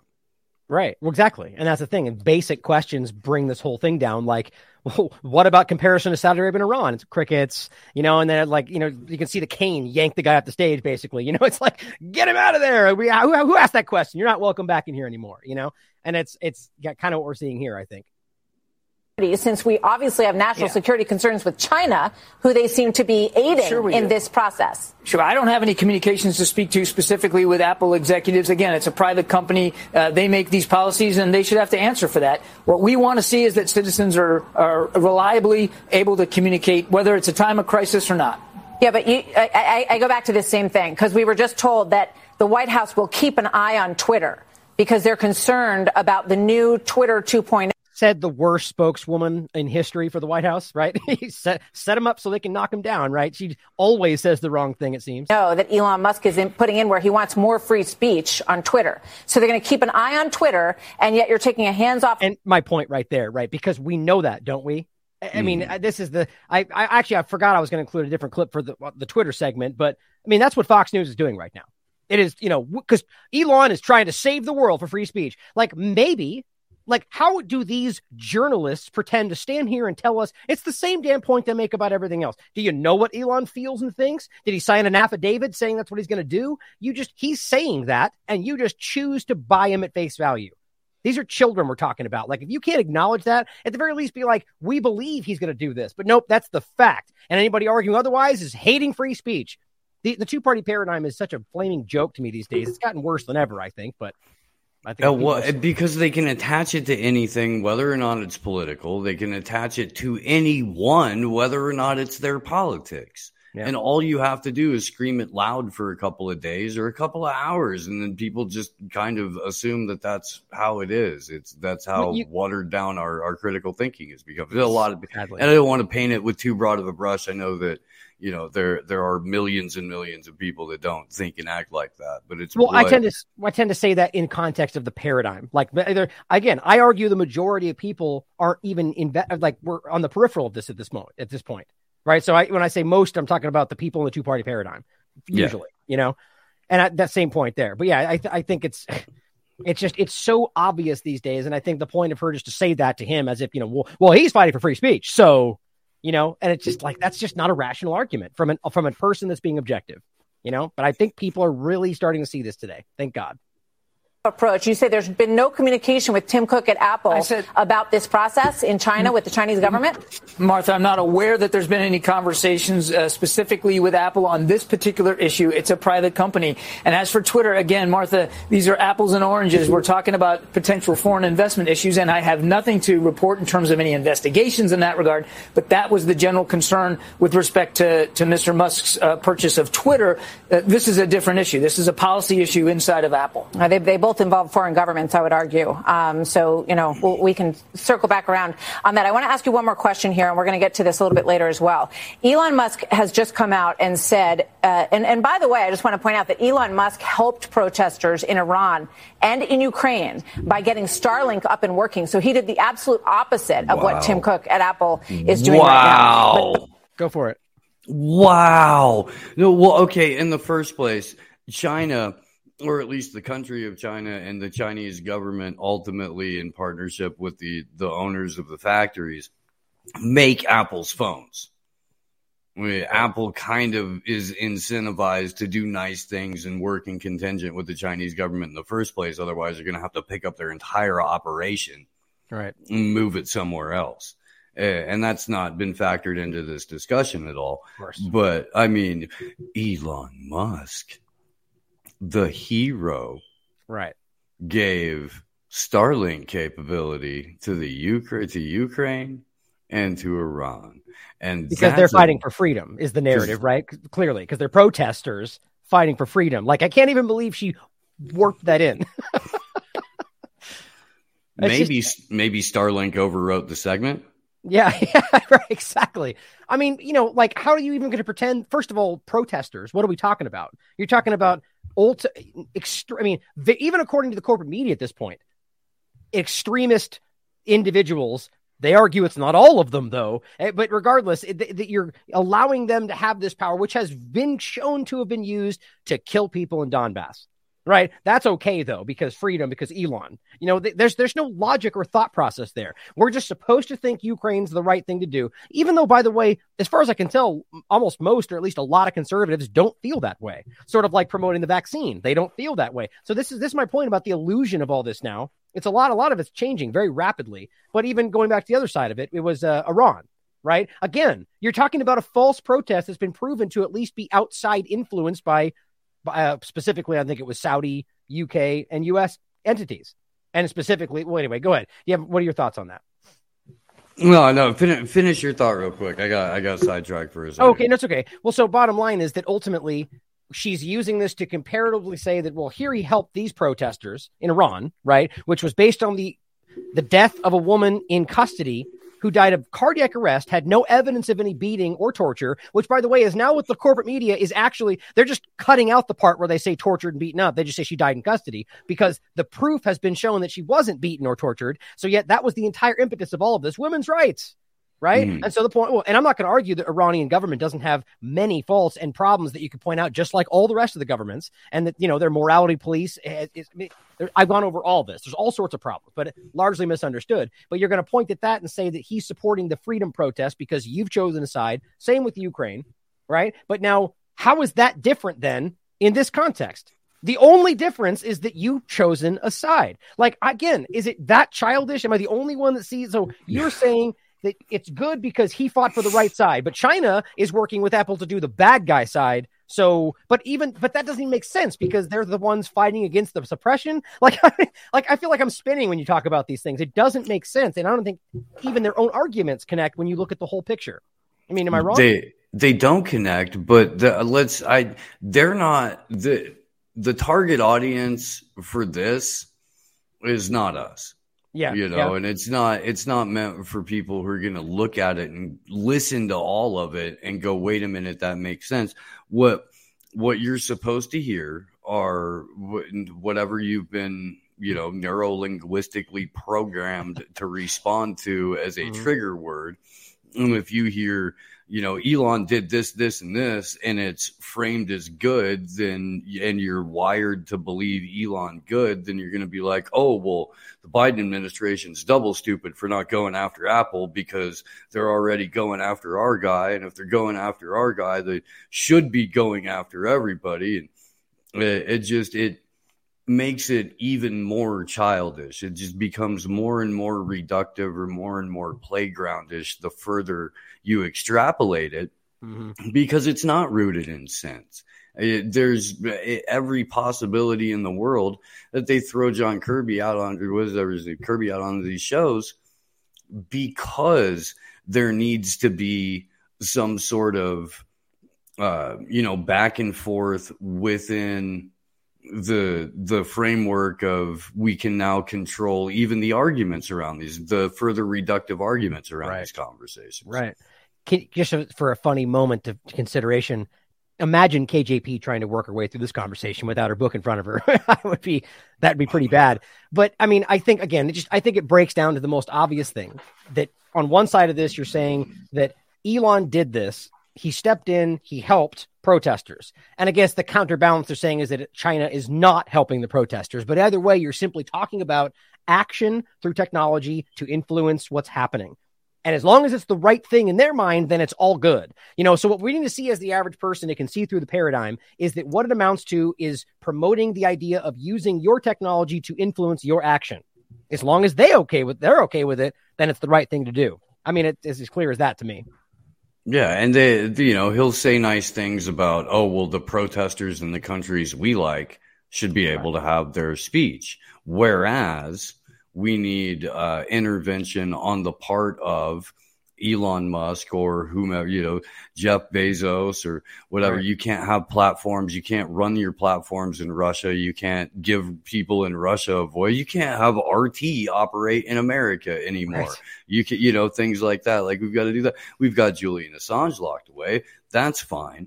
That's speech that we don't need, but people that we're trying to actively support in a regime change operation, those are the voices that America needs to hear right now. Right. Yeah, exactly. And I think that's the craziest part about it is they're allowing these people to be suppressed, if you look at it like that, if that's what's happening, while they're being locked down, locked in homes and whatever else, and again, gigantic grain of salt there. Like, I can't suss out which one of these are real and not. I do believe a lot of this, first of all, is China capable of everything we're seeing. I don't doubt that for a second. I mean, we've seen them take these actions, the government, many times, but let's not forget that in the beginning of the COVID narrative, almost, as far as I understand it, the vast majority of what we saw pumping out of that was shown to be false. Old videos, altered information. Not that all of it was false, because we know they did take some pretty crazy action. But why now all of a sudden that everyone just jumps right back in because Posobiec said so, right? I mean, all these anti-China people are like, look, bad stuff. And everyone's like, oh, China bad. And I think, and not everybody, my point again in paradigm, I just think we need to be careful, because the same things are happening again, Let's finish this. Go ahead. No, go ahead. But I want to get your attention to this. He says, the obvious reality, as longtime users know, is that Twitter has failed in trust and safety for a very long time and has interfered in elections. Twitter 2.0 will be far more effective, transparent, and even-handed. He's been talking about what he calls the everything app, right? Which, by the way, is still ranking and removing hate speech. Just that's important for the show today. That he already talked about that in his presentation.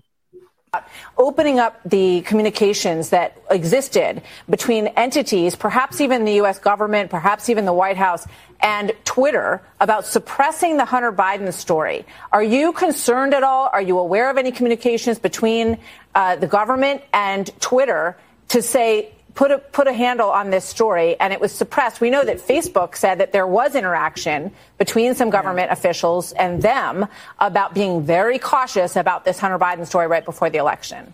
Before he answers, this is what I always want to point. Do you really think he's going to be like, oh, yeah, they did.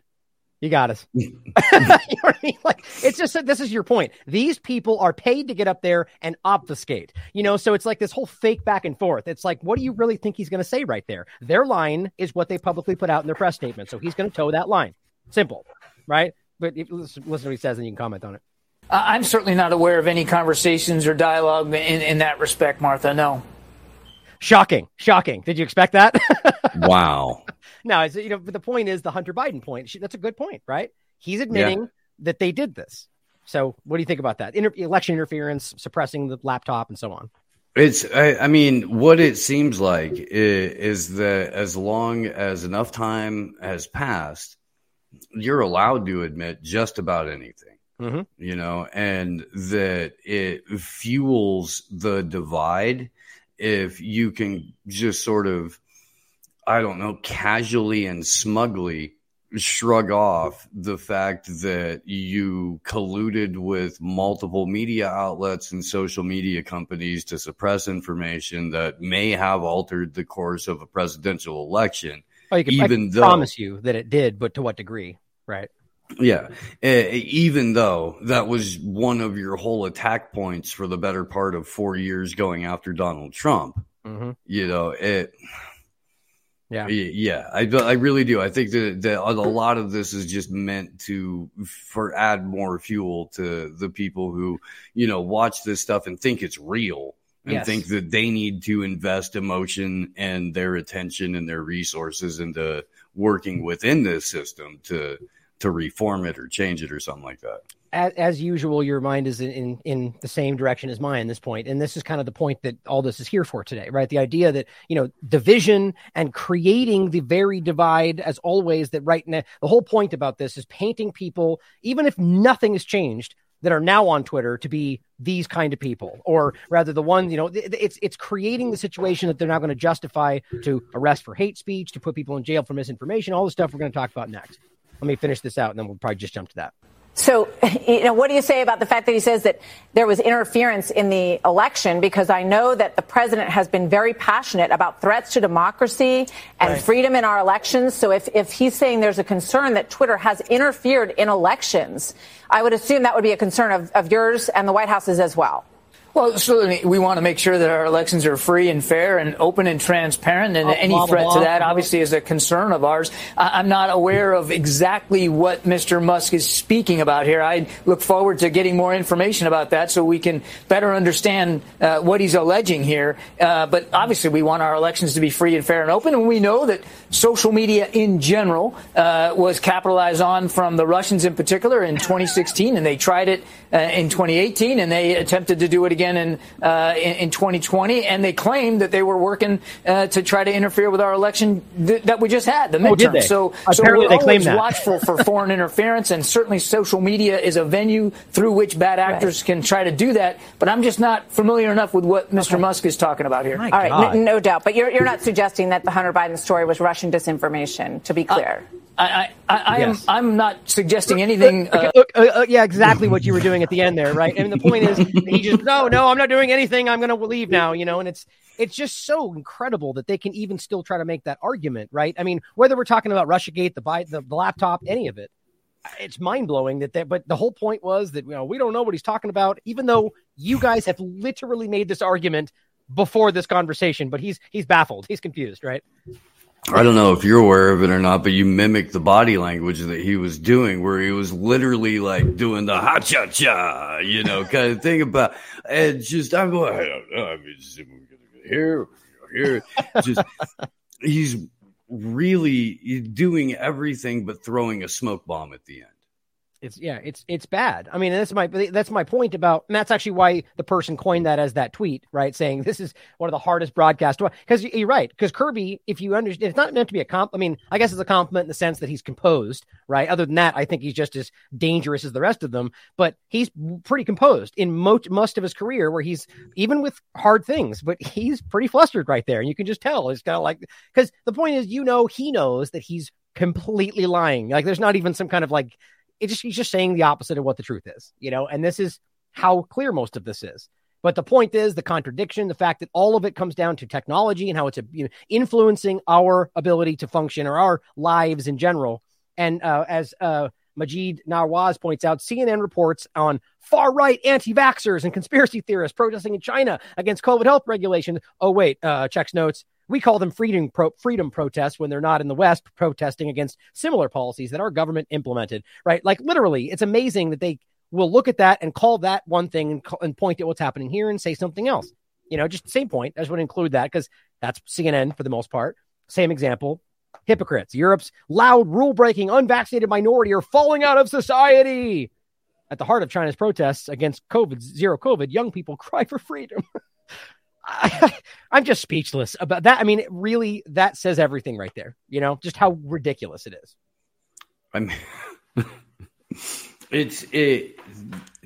I think that you have to get this heavy-handed in the narrative management and in the regime change operations themselves, because we really are at a point to where the lock on people's ability to, or the government's ability to funnel information has been kind of broken. What I mean? Yeah. There was a severe clampdown period about a year ago, and it had the opposite effect, to where even more people started looking into other sources for media, where suddenly, like, you can only hit somebody over the head with doing your own research is stupid. But like, did anybody ever take that at face value? I mean, that's just an ignorant statement. And it amazes me that people were hurling it like it was some sort of an insult. What do you do? Think for yourself. Those are dumb people, though. Not even to be insulting. Like, literally, somebody who would argue that doing your own research because they were told that phrase means X, Y, and Z is bad. I mean, it's about as ignorant as you can get. That doesn't mean that people don't have book smarts, right? But the people, when you're talking about ignorance, like, they're choosing to remain ignorant, or they're just blind to something because of whatever else.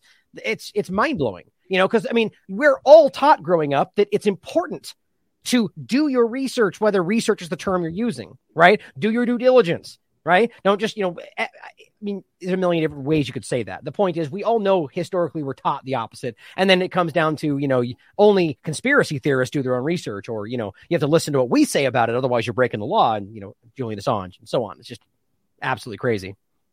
It's an endless exercise in testing people's limits on allowable hypocrisy.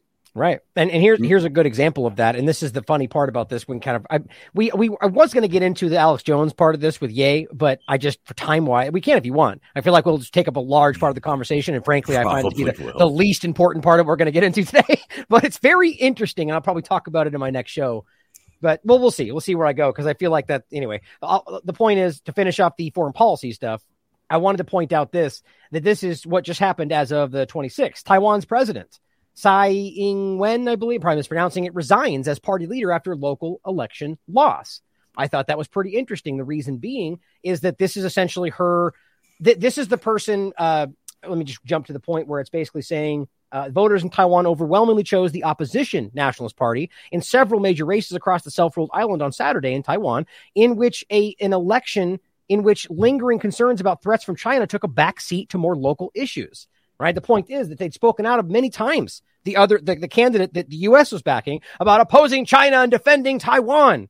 However, the people who won were talking about things that the local people cared about. Right. And the bottom line is that the people showed that they cared more about their local problems than what they were focusing on from the larger discussion. Right. And so ultimately the people spoke and said, I'm not going to say they don't care about the China discussion, but they care far more about their own personal problems than a universal U.S. placed problem over the top of their world. And I think this is hilarious, because before this happened, guess what CNN was saying? Taiwan vote in local elections billed as message for China and the world. Well, guess what? Message received. They don't agree with you. Right? What an interesting series of events that didn't get much discussion, because it's just like with the Cuba point, where they go, everybody agrees with us because this is what everybody thinks. And then when it comes to actual reality, the people don't actually agree. But they won't change their narrative. But it just shows, you get these brief insights where you can see the truth. The people don't want what they're selling. Interesting. Well, and this is going to play out pretty interesting going forward with Taiwan, especially because the GOP Congress, majority Congress, and the fact that there's probably going to be a more anti-China as opposed to anti-Ukraine or pro-Ukraine, anti-Russia contingent running around, taking up most of the rhetorical oxygen, if not the actual military might force over the next 2 to 6 years. It'll be interesting to see what their brand of Taiwanese nationalism looks like. For sure, especially in how it relates to because I think what's his name, Kevin McCarthy, was talking about sending some people over to Taiwan just a few days ago. Of course, make it, yeah. Well, again, I point out the idea that it's McCarthy of all things, but the interesting point though is that I'm actually really surprised that I haven't seen calls for that the election was cheated, that they stole the election, or it was a fraudulent election, which happens like literally every single time they don't get what they want around the world. Every time, right? From every possible angle, even when the U.S. isn't involved, their vassal states do the same game, right? It's like, oh, they stole it, it cheated, and ever since, far back as I can look at this point. So I'm surprised it didn't happen there. So it makes me not to play this game. I'm not saying it proves it, but it makes me wonder whether this is what they wanted to happen and so on. It's one of those questions, right?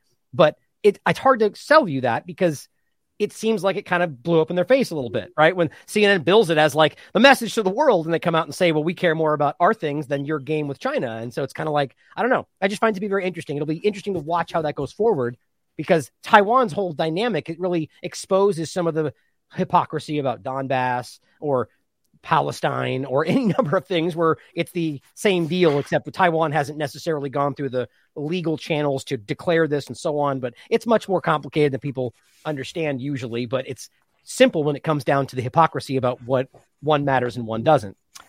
But especially if you consider that the U.S. has been adding or removing Taiwan to the one China status as it benefits their own personal, either military expansionism or campaign rhetoric, or, hey, we need to capture a news cycle for a day.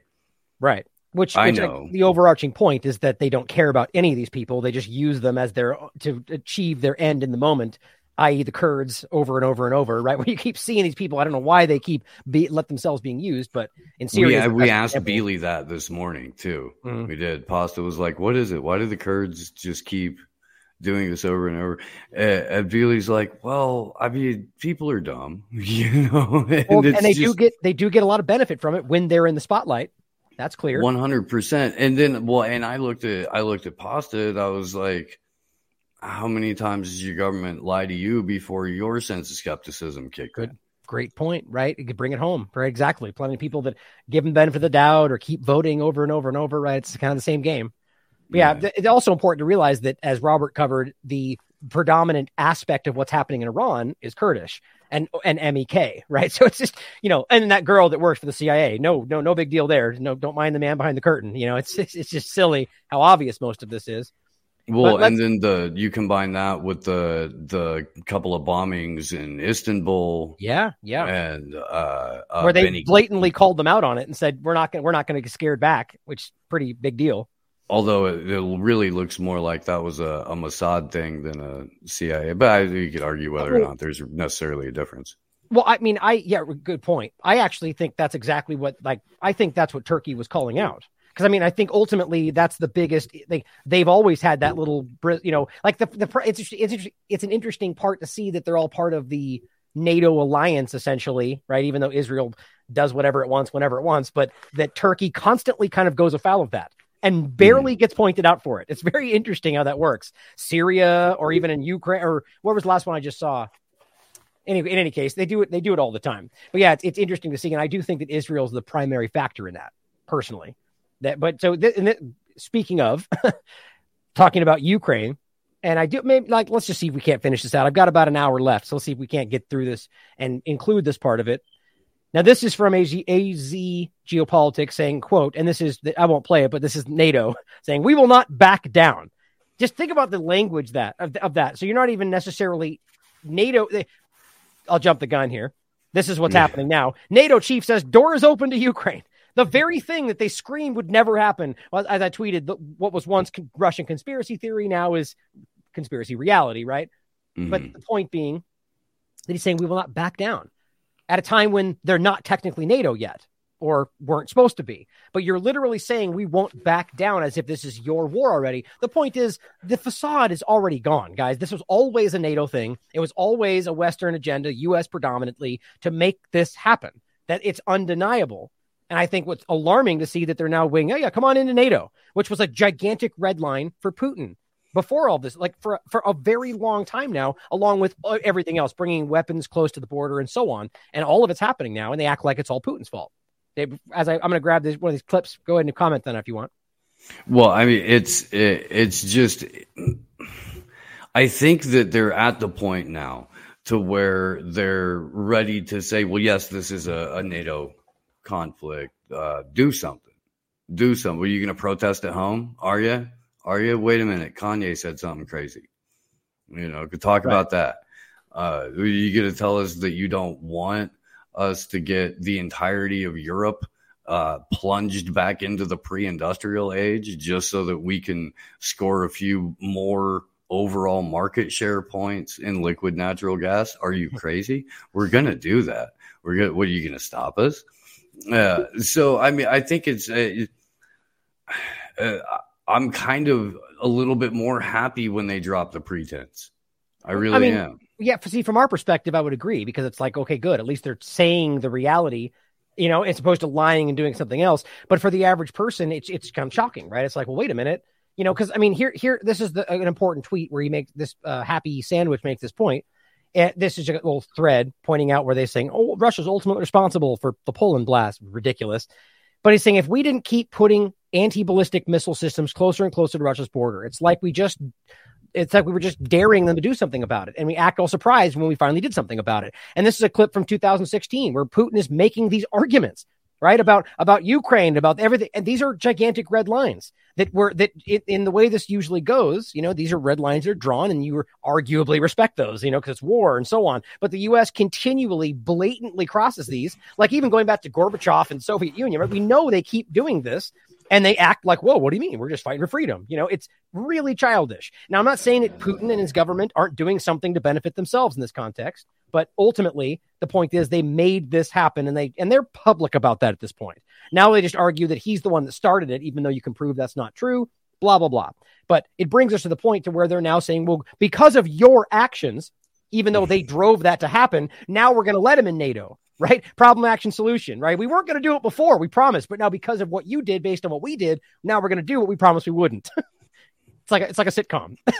It really is. It really is. Well, if you wouldn't have done that thing that I made you do, then I wouldn't have to do the thing that I'm about to do to you for doing that thing. Yeah, it's silly. But here, this is the leader of the EU admitting, actually, we got caught where they censored part of it, where she's admitting that 100,000 Ukrainian military officers have been killed so far and all these different things. And then when they said, oh, we don't want you to say that, she actually edited her video and put it back up. We don't have to play it. But the point is that they're essentially calling out what the Ukraine government has been lying about. And it just continues to happen this way. Now, on the Nazi element of this, here's an interesting point. This corn pop, that's funny. He says, try to create a Ukrainian folk hero who isn't a Nazi. Challenge. This is a Daily Mail article, and you can find this everywhere. A teenage girl soldier hailed as Ukraine's Joan of Arc, which is true, by Elle magazine, is now revealed as a neo-Nazi and is arrested over cop killing. This is her, and it's just amazing that these people actually pretend this isn't happening and are getting caught for it, even though they're actually trying to hide it, like the CNN Zig Heil clip where they got forced out of the area because they were in there proving that they were being lied to. It's mind-blowing, right?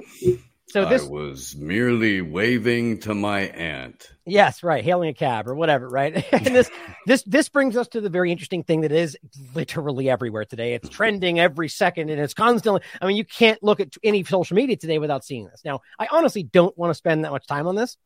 I kind of don't feel like, this seems ridiculous, to be quite honest, but the point is, on Alex Jones, which in a very strange, I don't see anybody explaining why he's in like a black hood, which is very, very weird to me. So I'm assuming this is Ye. He sounds like him saying, Alex Jones says, you're not Hitler. You're not a Nazi.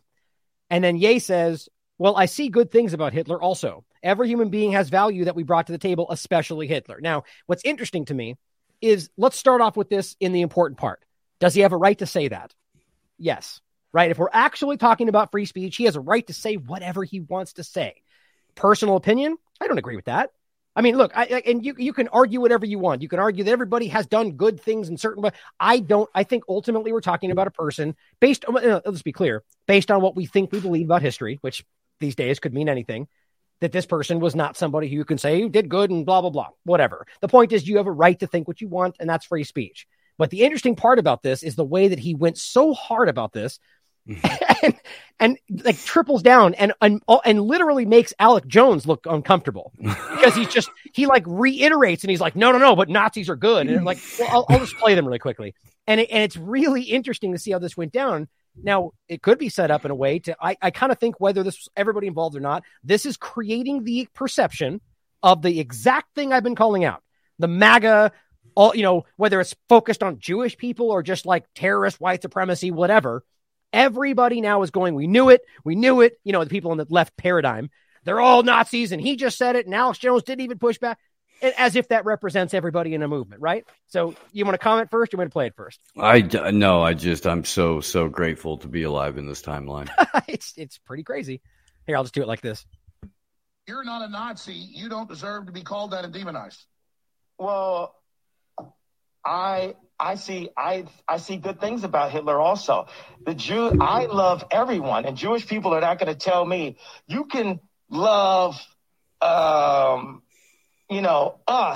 and you can love what we're doing to you with the contracts, and you can love what we're pushing with the pornography. But this guy that invented highways, invented the very microphone that I use as a musician, you can't say out loud that this person ever did anything good. And I'm done with that. I'm done with the classifications. Every human being has something of value that they brought to the table. Now let's take this from a wildly objective point, right? And say, okay, like, let's just say we're going to take somebody else in history that's just a horrible person, whatever, pick one. And could you argue that person in this moment did something that benefits X, Y, and Z? Sure. Right. I'm not saying that, but the point is that Again, does he have a right to say it? Yes. But the bottom line is he's going about this in a way to argue that this person who did argue, the history about this person did all these bad things, and saying it in a way that almost feels impossible to defend. I mean, am I wrong? What do you think? No, you're not, because, okay, does he have a right to say it? Yes. Did Hitler invent the microphone? No. I don't even know about that. Did Hitler invent highways? No. Hitler did not. Did Hitler add concrete to some existing things? Did his public works people come up with the Autobahn? Yes, absolutely. 100%. Is that the invention of the highway system? I don't know. Right. I really don't. But are the civil engineers who drew it up Adolf Hitler, or is Adolf Hitler ultimately responsible for the credit for that? I also don't, I think it's sort of irrelevant, really. To the go ahead. Well, I mean, but my point is, if you're going to defend somebody, and then you're going to turn around and be like, because they invented the microphone, maybe check to see. Yeah, right. But doesn't that speak to the main point, though? The idea, for instance, as I said last time, and he does continue to make these arguments that all Jewish people X, Y, and Z, and that's just dumb. I mean, that's ignorant. Now, I don't care if you think it's 99.999% in this person. That's still wrong then, isn't it? Right? The argument being, as usual, that this is the truth, that this is a Zionist thing, and that, yes, there's a lot of Jewish people that have been taken by that, just like we can point out in Ukraine with the Nazi thing. Doesn't mean, if we can point to Orthodox Jewish organizations that are aggressively calling out what's happening with the Zionist agenda and exactly what he's pointing out, how can you possibly make that argument? You see what I'm saying? It's just ridiculous. Yeah. But to the point we're making here, again, I disagree with what he's saying right there. I shouldn't have to say that anyway. The point is that people can come to their own conclusions about it. But it's amazing that I genuinely feel like this is being done to be inflammatory. The 100%, especially when you get to the part in the next clip where he's like, well, because Hitler was a Christian. Oh, I didn't even see that. Here, let's play the next one real quick. Maybe I missed it. Here's this one. Or it's in one of the clips, but I mean, that's a thing that Ye says. And I've heard him say that about other people before. And to be like, oh, well, this person is a part of a religion that I am personally a part of and I think is the right one. Therefore, whatever they do can be justified in that their Redeemer has given them forgiveness for what they've done. Therefore, I have to, is just a really weird, but somebody else could have done much, much less in terms of transgressing. But if they were of the wrong, or if they hadn't accepted Jesus, that's a hell-worthy trespass in general. And therefore, they're less of their opinion doesn't count to me, or what they do doesn't count to me. The way that he did, Tim Pool, where he's like, well, I don't care about your opinion. Yeah. That kind of thing. The argument to say, so somebody can't pretend to be a Christian, or you know what I mean? Or be one and not care. It's just such a silly, and this is the idea. This is subjective opinion. Right. And that's the idea. Everybody has a right to say the most offensive things they can possibly imagine. But you also have a right to say you're wrong and you're stupid or you're disgusting or whatever you may think about it. Right. And that's the actual free speech dynamic. But I agree. I think that there's a lot lacking in what he's saying there. He's either, ignoring very real things, or he's saying things that, in my opinion, are insulting. Right, that they are over the top and broad brushing an entire group. It's like any other example you could make. And that classically is always seen as ignorance. But you know what? You can disagree and you can think what you want. That's the beauty of free speech, right? So here is the next part of this. And there's one more clip after this. I've said it, the most Nazi-like activities I've seen, and the Nazis, in my view, were thugs that shook people down, did a lot of really bad things. But they did good things, too. We're going to stop dissing the Nazis all the time. Okay. We're going to get to that. It's like you could just tell it was like, even everyone's commenting wow, Alex Jones was speechless, and again, now we're saying not just one person. Now we're literally going, but the Nazis did good things too. The Nazi party, right? I mean, we're watching what these people are doing. Again, despite what you may think about this or that, the proof is very clear. People like Mykola Lebed, the actual Nazi root in what we're talking about in there, as well as neo-Nazis, as well as just fascists in general and blah, blah, blah, right? So it's nuanced. But to say that the Nazis in general as a party who, again, what we know about history is correct, had some pretty disgusting things. Like we could point to Dr. Ishii. But then again, if we're really going to be broad about it, you can point out that there were higher hands that were involved with this, rich entities that were funding all sides of things, eugenics and so on. But Dr. Ishii, Project Paperclip, right? I mean, there's overlaps to this. But what do you think about that? Like, and Alex Jones's response? Well, I mean, of course, look, I really don't like it when entire groups of people get attributed with, the malfeasance of either their particular ruling elite, or the co-option of whatever that group's ideology or faith is in the name of amassing more control and more consolidation of wealth and resources and stuff like that. So that to me, I would rather see pushback on that from the people who Ye feels comfortable enough being interviewed by, in a way that, I don't know how you deal with that. I don't know how you deal with somebody who walks in being like, oh, I've basically been unpersoned by everyone, so I'm not even going to show my face. Is that what he was doing? Maybe that's how I read it, but that could just be me, Well, I mean, look, it's very interesting to see somebody who is taking a provably subjective stance and acting like he's being persecuted for people saying that. Now, I'm not saying that's the whole story. Obviously, again, to come back to the core point, he's being censored for saying things he has a right to say. You may disagree with that, but that's actual free speech. So you can either say you agree with free speech or not, right? You can't play a middle ground on that. But again, you can say, yes, I also think what he's saying is terrible and bad, right? It's just, I have a clip I'll play in a second that makes fun of this exact point that you were getting at, that I'm offended, right? Like, how dare you offend me? It's like, at what point did we start pretending like being offended was some kind of capital crime? It's mind blowing. But let's play this. Let's play this last one. And this one is even more interesting because this is where I think it's Nick Fuentes just rattles off all this stuff. And again, I want to make some points about how this is something that is manipulated in a lot of ways, even though there's points that what he's going to say about the Talmud and so on.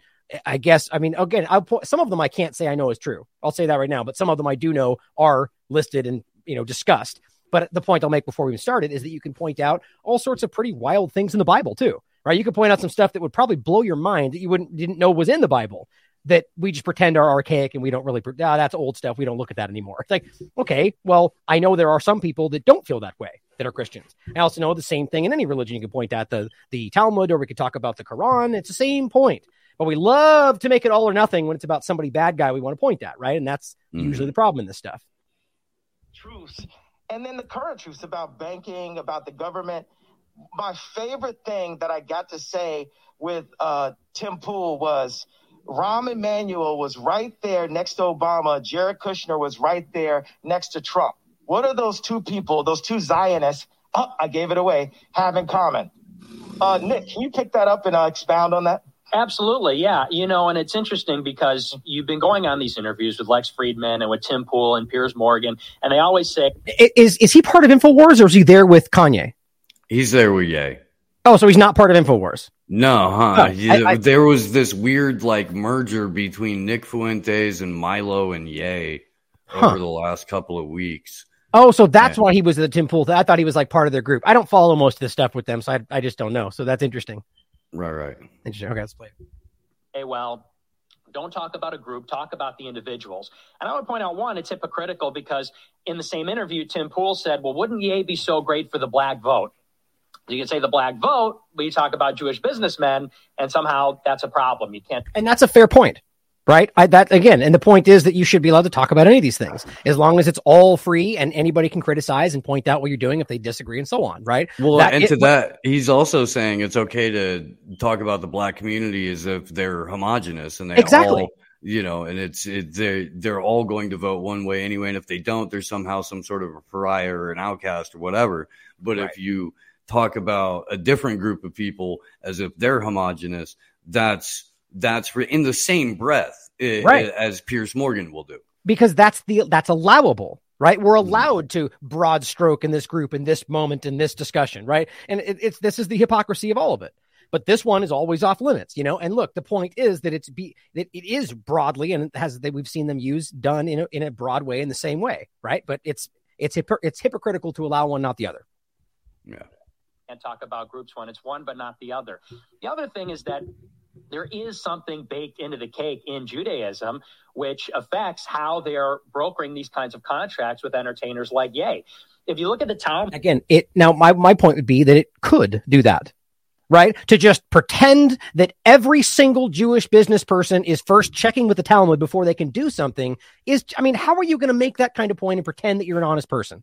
To pretend that the Talmud is a book of laws is in and of itself completely on its face retarded.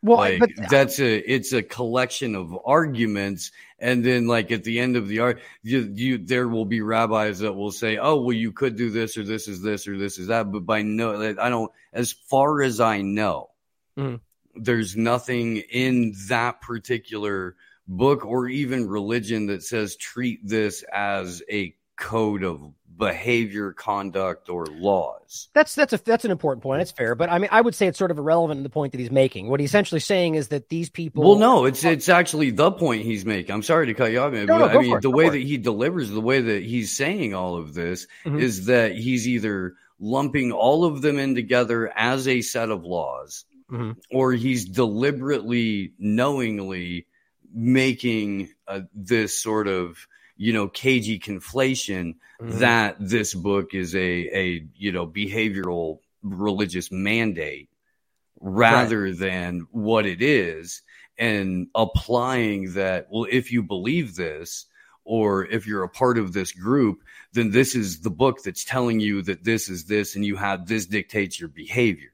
Right. And that's kind of what it's coming across as, and that's flat out not what that book does. Yeah. No, I mean, I get you, but I mean, I'm not going to say I know how Jewish people perceive the Talmud either, right? I mean, the whole point is that there is some level of truth to what is being stated in the concept that there are some people, just like there are some Christians, that take these things as not to, no pun intended, absolute gospel, right? Like the literal have to follow kind of a thing. Now, you're right. Whether he's implying that this is how they see it or not, the point, what I was saying, is that it's really just about the fact that he's arguing whether law or suggestion or religious mandate that these people are in unison, all doing it because it says that, or that's the implication. And as we both agree on, that's ridiculous. And I don't care if it's 1% or 50%. The point is, not every single person who is Jewish follows exactly what these things say, but that's kind of the implication here, or that most of them do, or so on. Again, it's just a subjective point. That you can very clearly argue that there are plenty of Jewish people that call this kind of stuff out. And I've made these points before. So right there on the surface, you could point out that that's not everybody. And that's the point I'm making. You guys can suss out the rest of it for yourselves. The point is, people have a right to say these things, even though I argue a lot of this stuff is insulting and would be considered racist. But on top of that there is some level of, like you point out with Israel, like Abby Martin's work in Palestine has been historically is unreal. You can listen to some of the things these people say about Palestinians, or in the context of Ukraine and Donbass. There is a level of that happening. And if you pretend it's not there, you're doing the same thing in reverse, right? Absolutely. Be objective. Let's finish this. Talmud, which is a real Jewish holy book, or part of the holy book. There's the written Torah, which is the Hebrew Bible. There's the oral Torah, which was written down as the Mishnah and then interpreted in the Talmud. In the Talmud, it says that Jews have to treat Gentiles differently than they treat other Jews. There's all kinds of examples of this. They say that if a Jew indirectly... I think Alex is uncomfortable by the conversation. Do you agree with the way his body language? Just my opinion. 100%. This is not where he wanted to be right now. I agree. Kills a Gentile. There's nothing even wrong with that. There's nothing morally wrong with that. They say that for a Jew to have sex with a Gentile is comparable to bestiality. They say that the semen of a Gentile is like that of horses. They also say that you can't give a gift to a Gentile. A Jew is not permitted under the Talmud to give a gift to a Gentile. They're not permitted to charge each other interest, but they're encouraged to charge Gentiles interest. What do they say about pedophilia? They say that that's in some cases licit. Well, so you're telling me in their holy book, it says it's okay to be pedophiles as long as it's not another Jewish person. That's only it came from Adam. I'm not true. So it's just interesting to me that it is, there's obviously broad brushes happening there very clearly. Now, again, there's some of that I'm not sure about, right? But the point is, some of those things are in fact correct. My point would be, there are plenty of people that don't necessarily look at that and say that's how we need to act today. Just like you can point out all sorts of very archaic things in the Bible that people don't actually practice today that would probably blow your mind. Again, not to even get into that conversation. But the bottom line is this is, I think, my opinion, and then you could tell me what you think, is being used in a large way to create the very sentiment that has been floated, but has been completely hollow, especially after January 6th did not become what they wanted it to be. And I think things like this have just cemented in the conversation that this is, at very least, a real line running through this group, party, whatever you want to call it. And I think that's very concerning to me, right? To me personally. What do you think? Well, I think that there's always been a contingent of Americans that are hardwired through whatever historical prejudices to view not just Zionists, but every single Jewish person on the planet with the same lens, and that historically, a lot of them tend to vote along the more conservative Republican lines. Well, real quick, Steve, just to add to that, read Robert's recent article about the election. And there's an example that is undeniable. They literally voted in one of the most extremist, openly racist people. I'm not even talking about Netanyahu. I'm talking about people that are in the party. Their parties are like the Jewish supremacy party, or not the Jewish power party. And they're openly supremacist about their mindset. Even the ADL and people have spoken out about these groups as being racist. So we have to understand that there is a faction of people in this country that are absolutely voting for these things, if that's an actual legitimate vote. But it's not all of it. And that's the point. And I do think, personally, my faith in the human species, the humanity, would argue that people have been manipulated and influenced to believe these things, like we've seen happen in Ukraine and elsewhere, or many Americans that actually believe murdering people for foreign policy is a good thing, right? It's the same thing you can point out anywhere. That's my opinion. Sorry, keep going. No. Where it becomes a problem, and what we're going to see, I think, out of the reaction to this, is that we're going to see further protections of an already protected class, that we're going to see more and more things added to what is hate speech. We're going to see more and more things added to the list of what constitutes white supremacy. It's always interesting to me, like, what color Jewish people get to be depending on who's mad at them. Because if people that look like me are mad at Jewish people, then I'm a white supremacist. If people like Kanye are mad at Jewish people, then Jews are like kind of de facto white. Like, it's a really weird, I don't understand any of it. I'm not trying to claim to. Well, no, to flesh that out, to explain, like, what you're saying is not necessarily that that's a identity thing for the individual, but that's how the conversation is being framed by the manipulators. That's important. And I agree with that. And then if you could, depending on who gets to claim victim status, right? That's also like kind of you get to claim an implied minority status on that as well.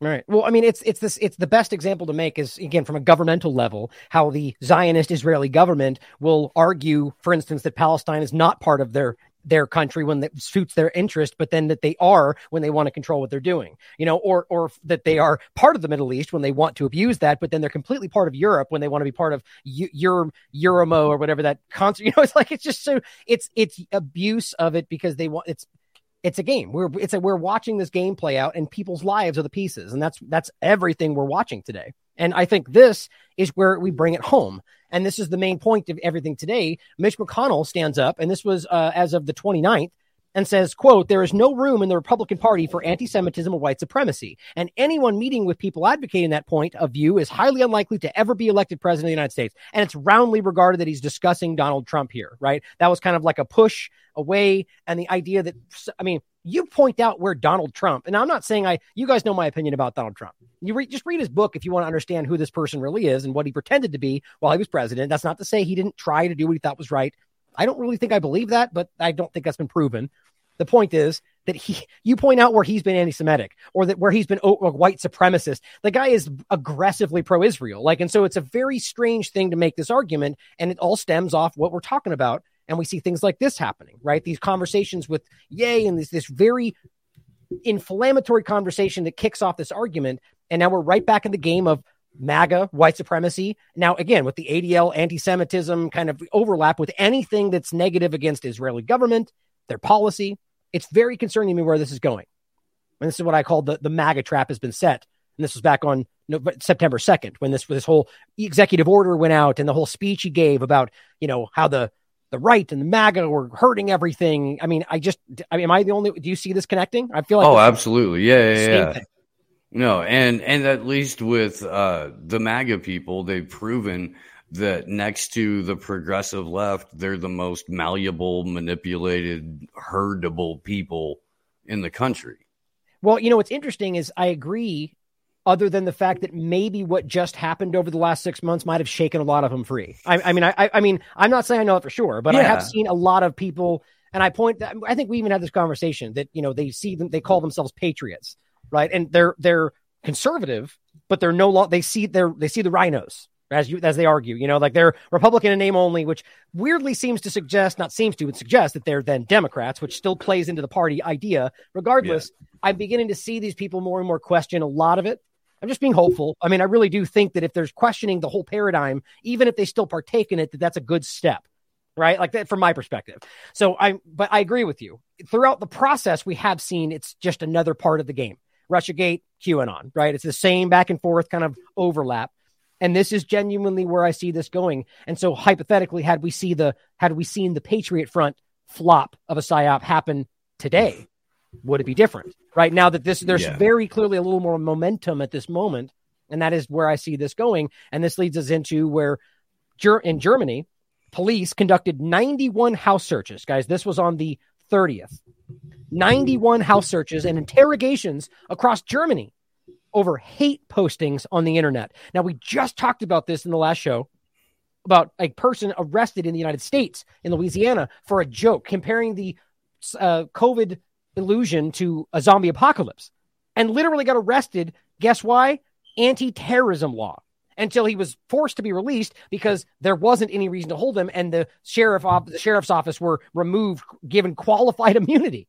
I mean, it doesn't make sense. So I think this guy jumped the gun. He's letting you see the inside of what's coming, my personal opinion. Mm-hmm. But either way, this is where it's all going. And this, we can skip this. I was going to translate it and we could read some of what it says. The point is exactly what it looks like. People are being arrested for hate speech, whatever they think that means. Before we play this joking video, I want your thoughts on that. I mean, when Bill Barr came out and said that they were going to have a pre-crime division back in 2020, I assumed that this is where we were going to be in a relatively short amount of time. And just the fact, and not even outside of any like Minority Report jokes or anything like that, just the fact that a pre-crime division in the Department of Justice is an actual thing that exists and arrests have been made, it has become very, very clear that, Garland Nixon got suspended for a joke, for a parody of a to-do list for Anthony Blinken. Right. Where funny. Yes, it was. And if you were to take it seriously, you would have to, first of all, believe that Anthony Blinken would be dictating his daily calendar to Garland Nixon. Right. Right. And write down and murder and killing, strangle Palestinians with my bare hands. Right. That's it. Yeah. So, I mean, the guy got arrested for the joke, had to be released. Garland Nixon potentially lost one of the ways that he, makes money through that. He had a pretty popular Twitter account. Right. I'm sure it drove traffic to where he makes a living doing broadcasting. I'm sure it did, and he's been given a form of sanctions in terms of promoting what he does and making his living, doing his business as a result of making a joke. Right. But the joke or not, though, and it was a joke, very, very clearly a joke, but it's free speech. And this is the point somebody's making before, to be very clear, whether it's a joke or not, right? The person who posted that could have said this pandemic is, whatever, that it could literally become a zombie apocalypse, or just say these vaccines kill people. The point is you have a right to say it. But the craziest part is that it was even a joke, and it was clearly a joke. And maybe that's the point the person was making. Maybe it was meant to make kind of like backwardly cement in our minds that it's okay. Jokes are bad, but the, real misinformation we should be arresting people for. I don't know. But either way, it's really happening, right? So we have people in the United States being arrested under anti-terrorism laws for joking about this. We have people posting hate speech, whatever that subjectively means to the government in Germany, being interrogated in their own homes for posting this stuff. This is unreal. Now, before we get to the next serious part of this, I just wanted to insert this to, kind of cut the seriousness a bit with this, but it really does also kind of facetiously show you how ridiculous it is. basing this on things that are words and that they are crimes now because the words translate to violence, which is where this is going. And the point is that if you're being offended is what we're really talking about here. I just thought this was funny. I know we have political correctness, which is the joy that is the other side of health and safety, which is a small oppression of our physical movement, so we can't do anything without permission from the state. And political correctness is the oppression of our intellectual movement, so no one says anything anymore in case somebody else gets offended. What happens if you say that and someone gets offended? Well, they can be offended. What's wrong with being offended? When did sticks and stones may break my bones stop being relevant? Right? Well, isn't that what you teach children, for God's sake? That's what you teach toddlers. He called me an idiot. Don't worry about him. He's a dick. I mean, it's really an important point, right? I mean, these are classic little quips things we tell our children, but then adults no longer think it's important. They don't. We played that clip on Tuesday when you were on AM Wake Up. Yeah, Nice, there's nice. the Sheila Jackson Lee Sticks and Stones and Words now right. too. That one. I couldn't find that the other day. Yeah, that one's important too, where she's literally saying it's no longer the case. Like, I think we joked about that. So what happened? Where's the moment where something shifted? It's the same exact thing. They're just choosing to make this an issue now, People like your feelings are more important than people's rights. That's what they're telling you.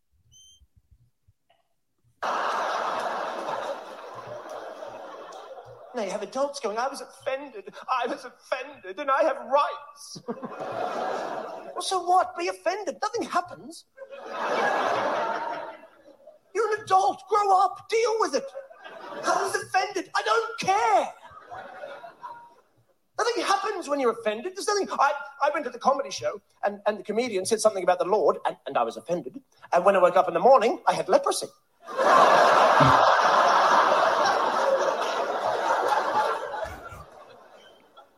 Nothing happens.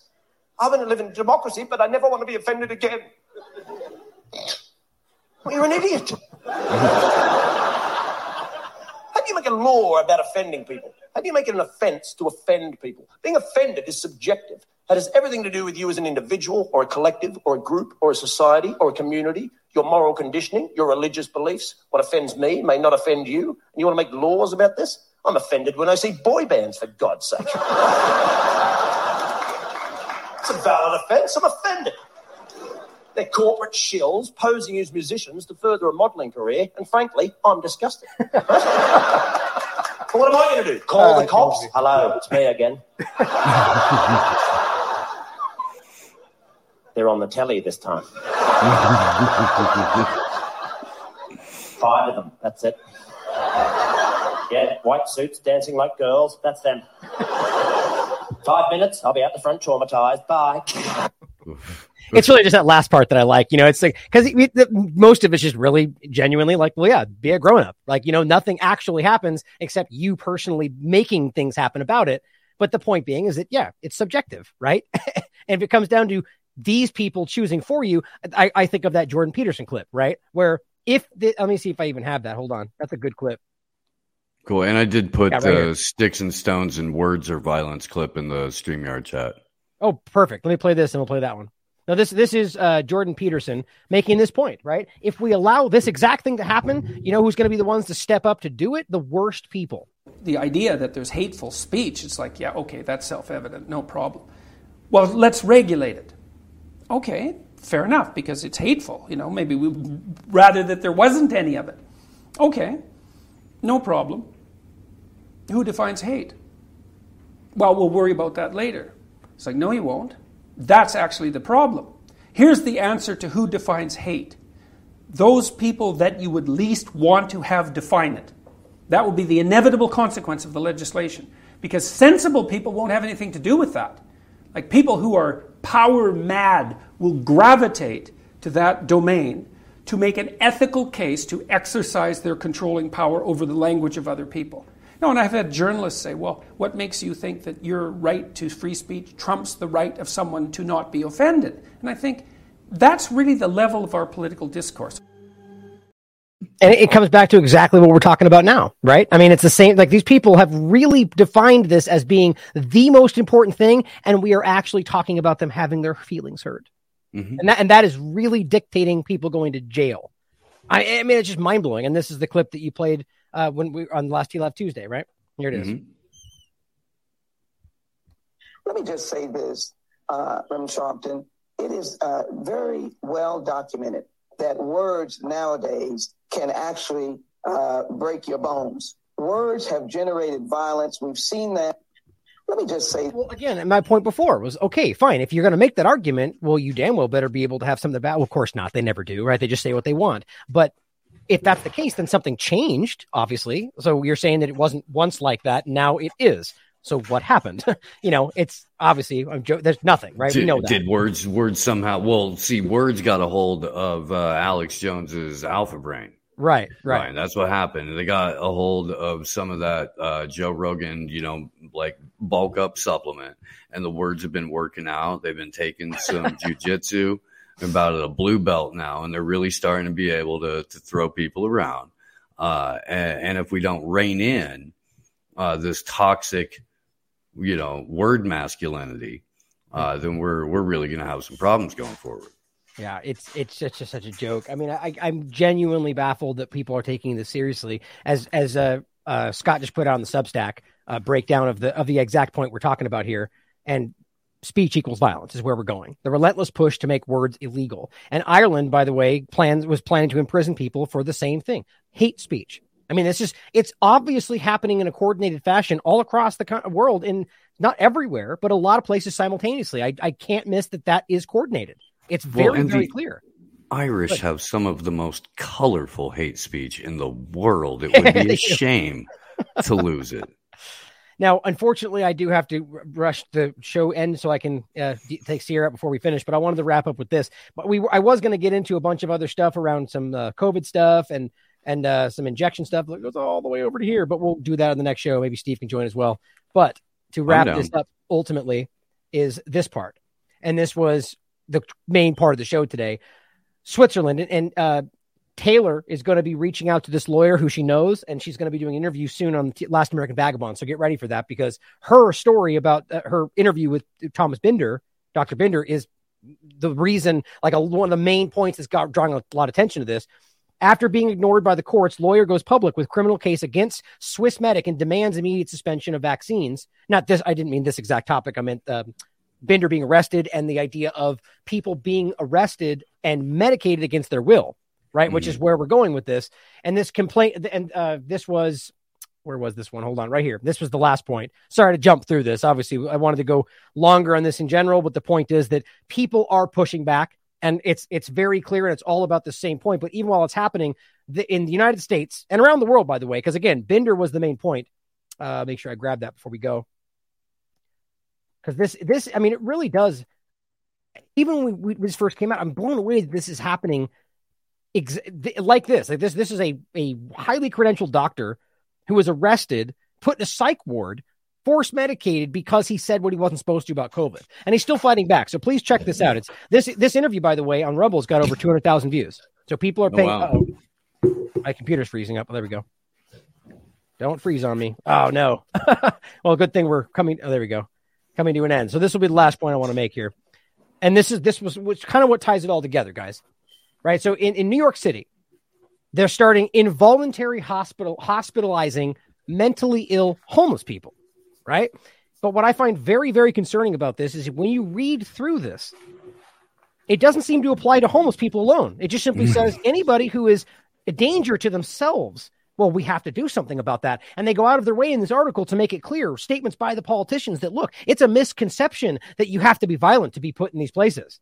Like, if we deem that you're a threat to yourself, no mention of just homeless people, guys. Now, maybe I'm reading into it, but we're at a point now where they're arresting people for hate speech. We're arresting people, doctors, for saying the wrong thing, medicating them. Now we have examples of people that you're claiming, meanwhile saying anti-vaxxers are a risk to everybody, including themselves. You're going, we're going to start hospitalizing and force medicating people that are a threat to themselves. If you can't see that language overlap, then you're not paying attention. And that scares the hell out of me. Yeah, right? No, we had almost 3 years now of nonstop of people saying that if you didn't take part in a medical experiment, then you're a threat to yourself and everyone around you. Right. I mean, I genuinely see this is where it's going, guys. And I just think we need to be very careful with, just the two-party paradigm. We need to start questioning a lot of this stuff. And I actually wanted to have a longer conversation about this, but I do want to include it. And this comes to the main point here is that we're talking about people being forced, right? Forced to do what they think is right for you.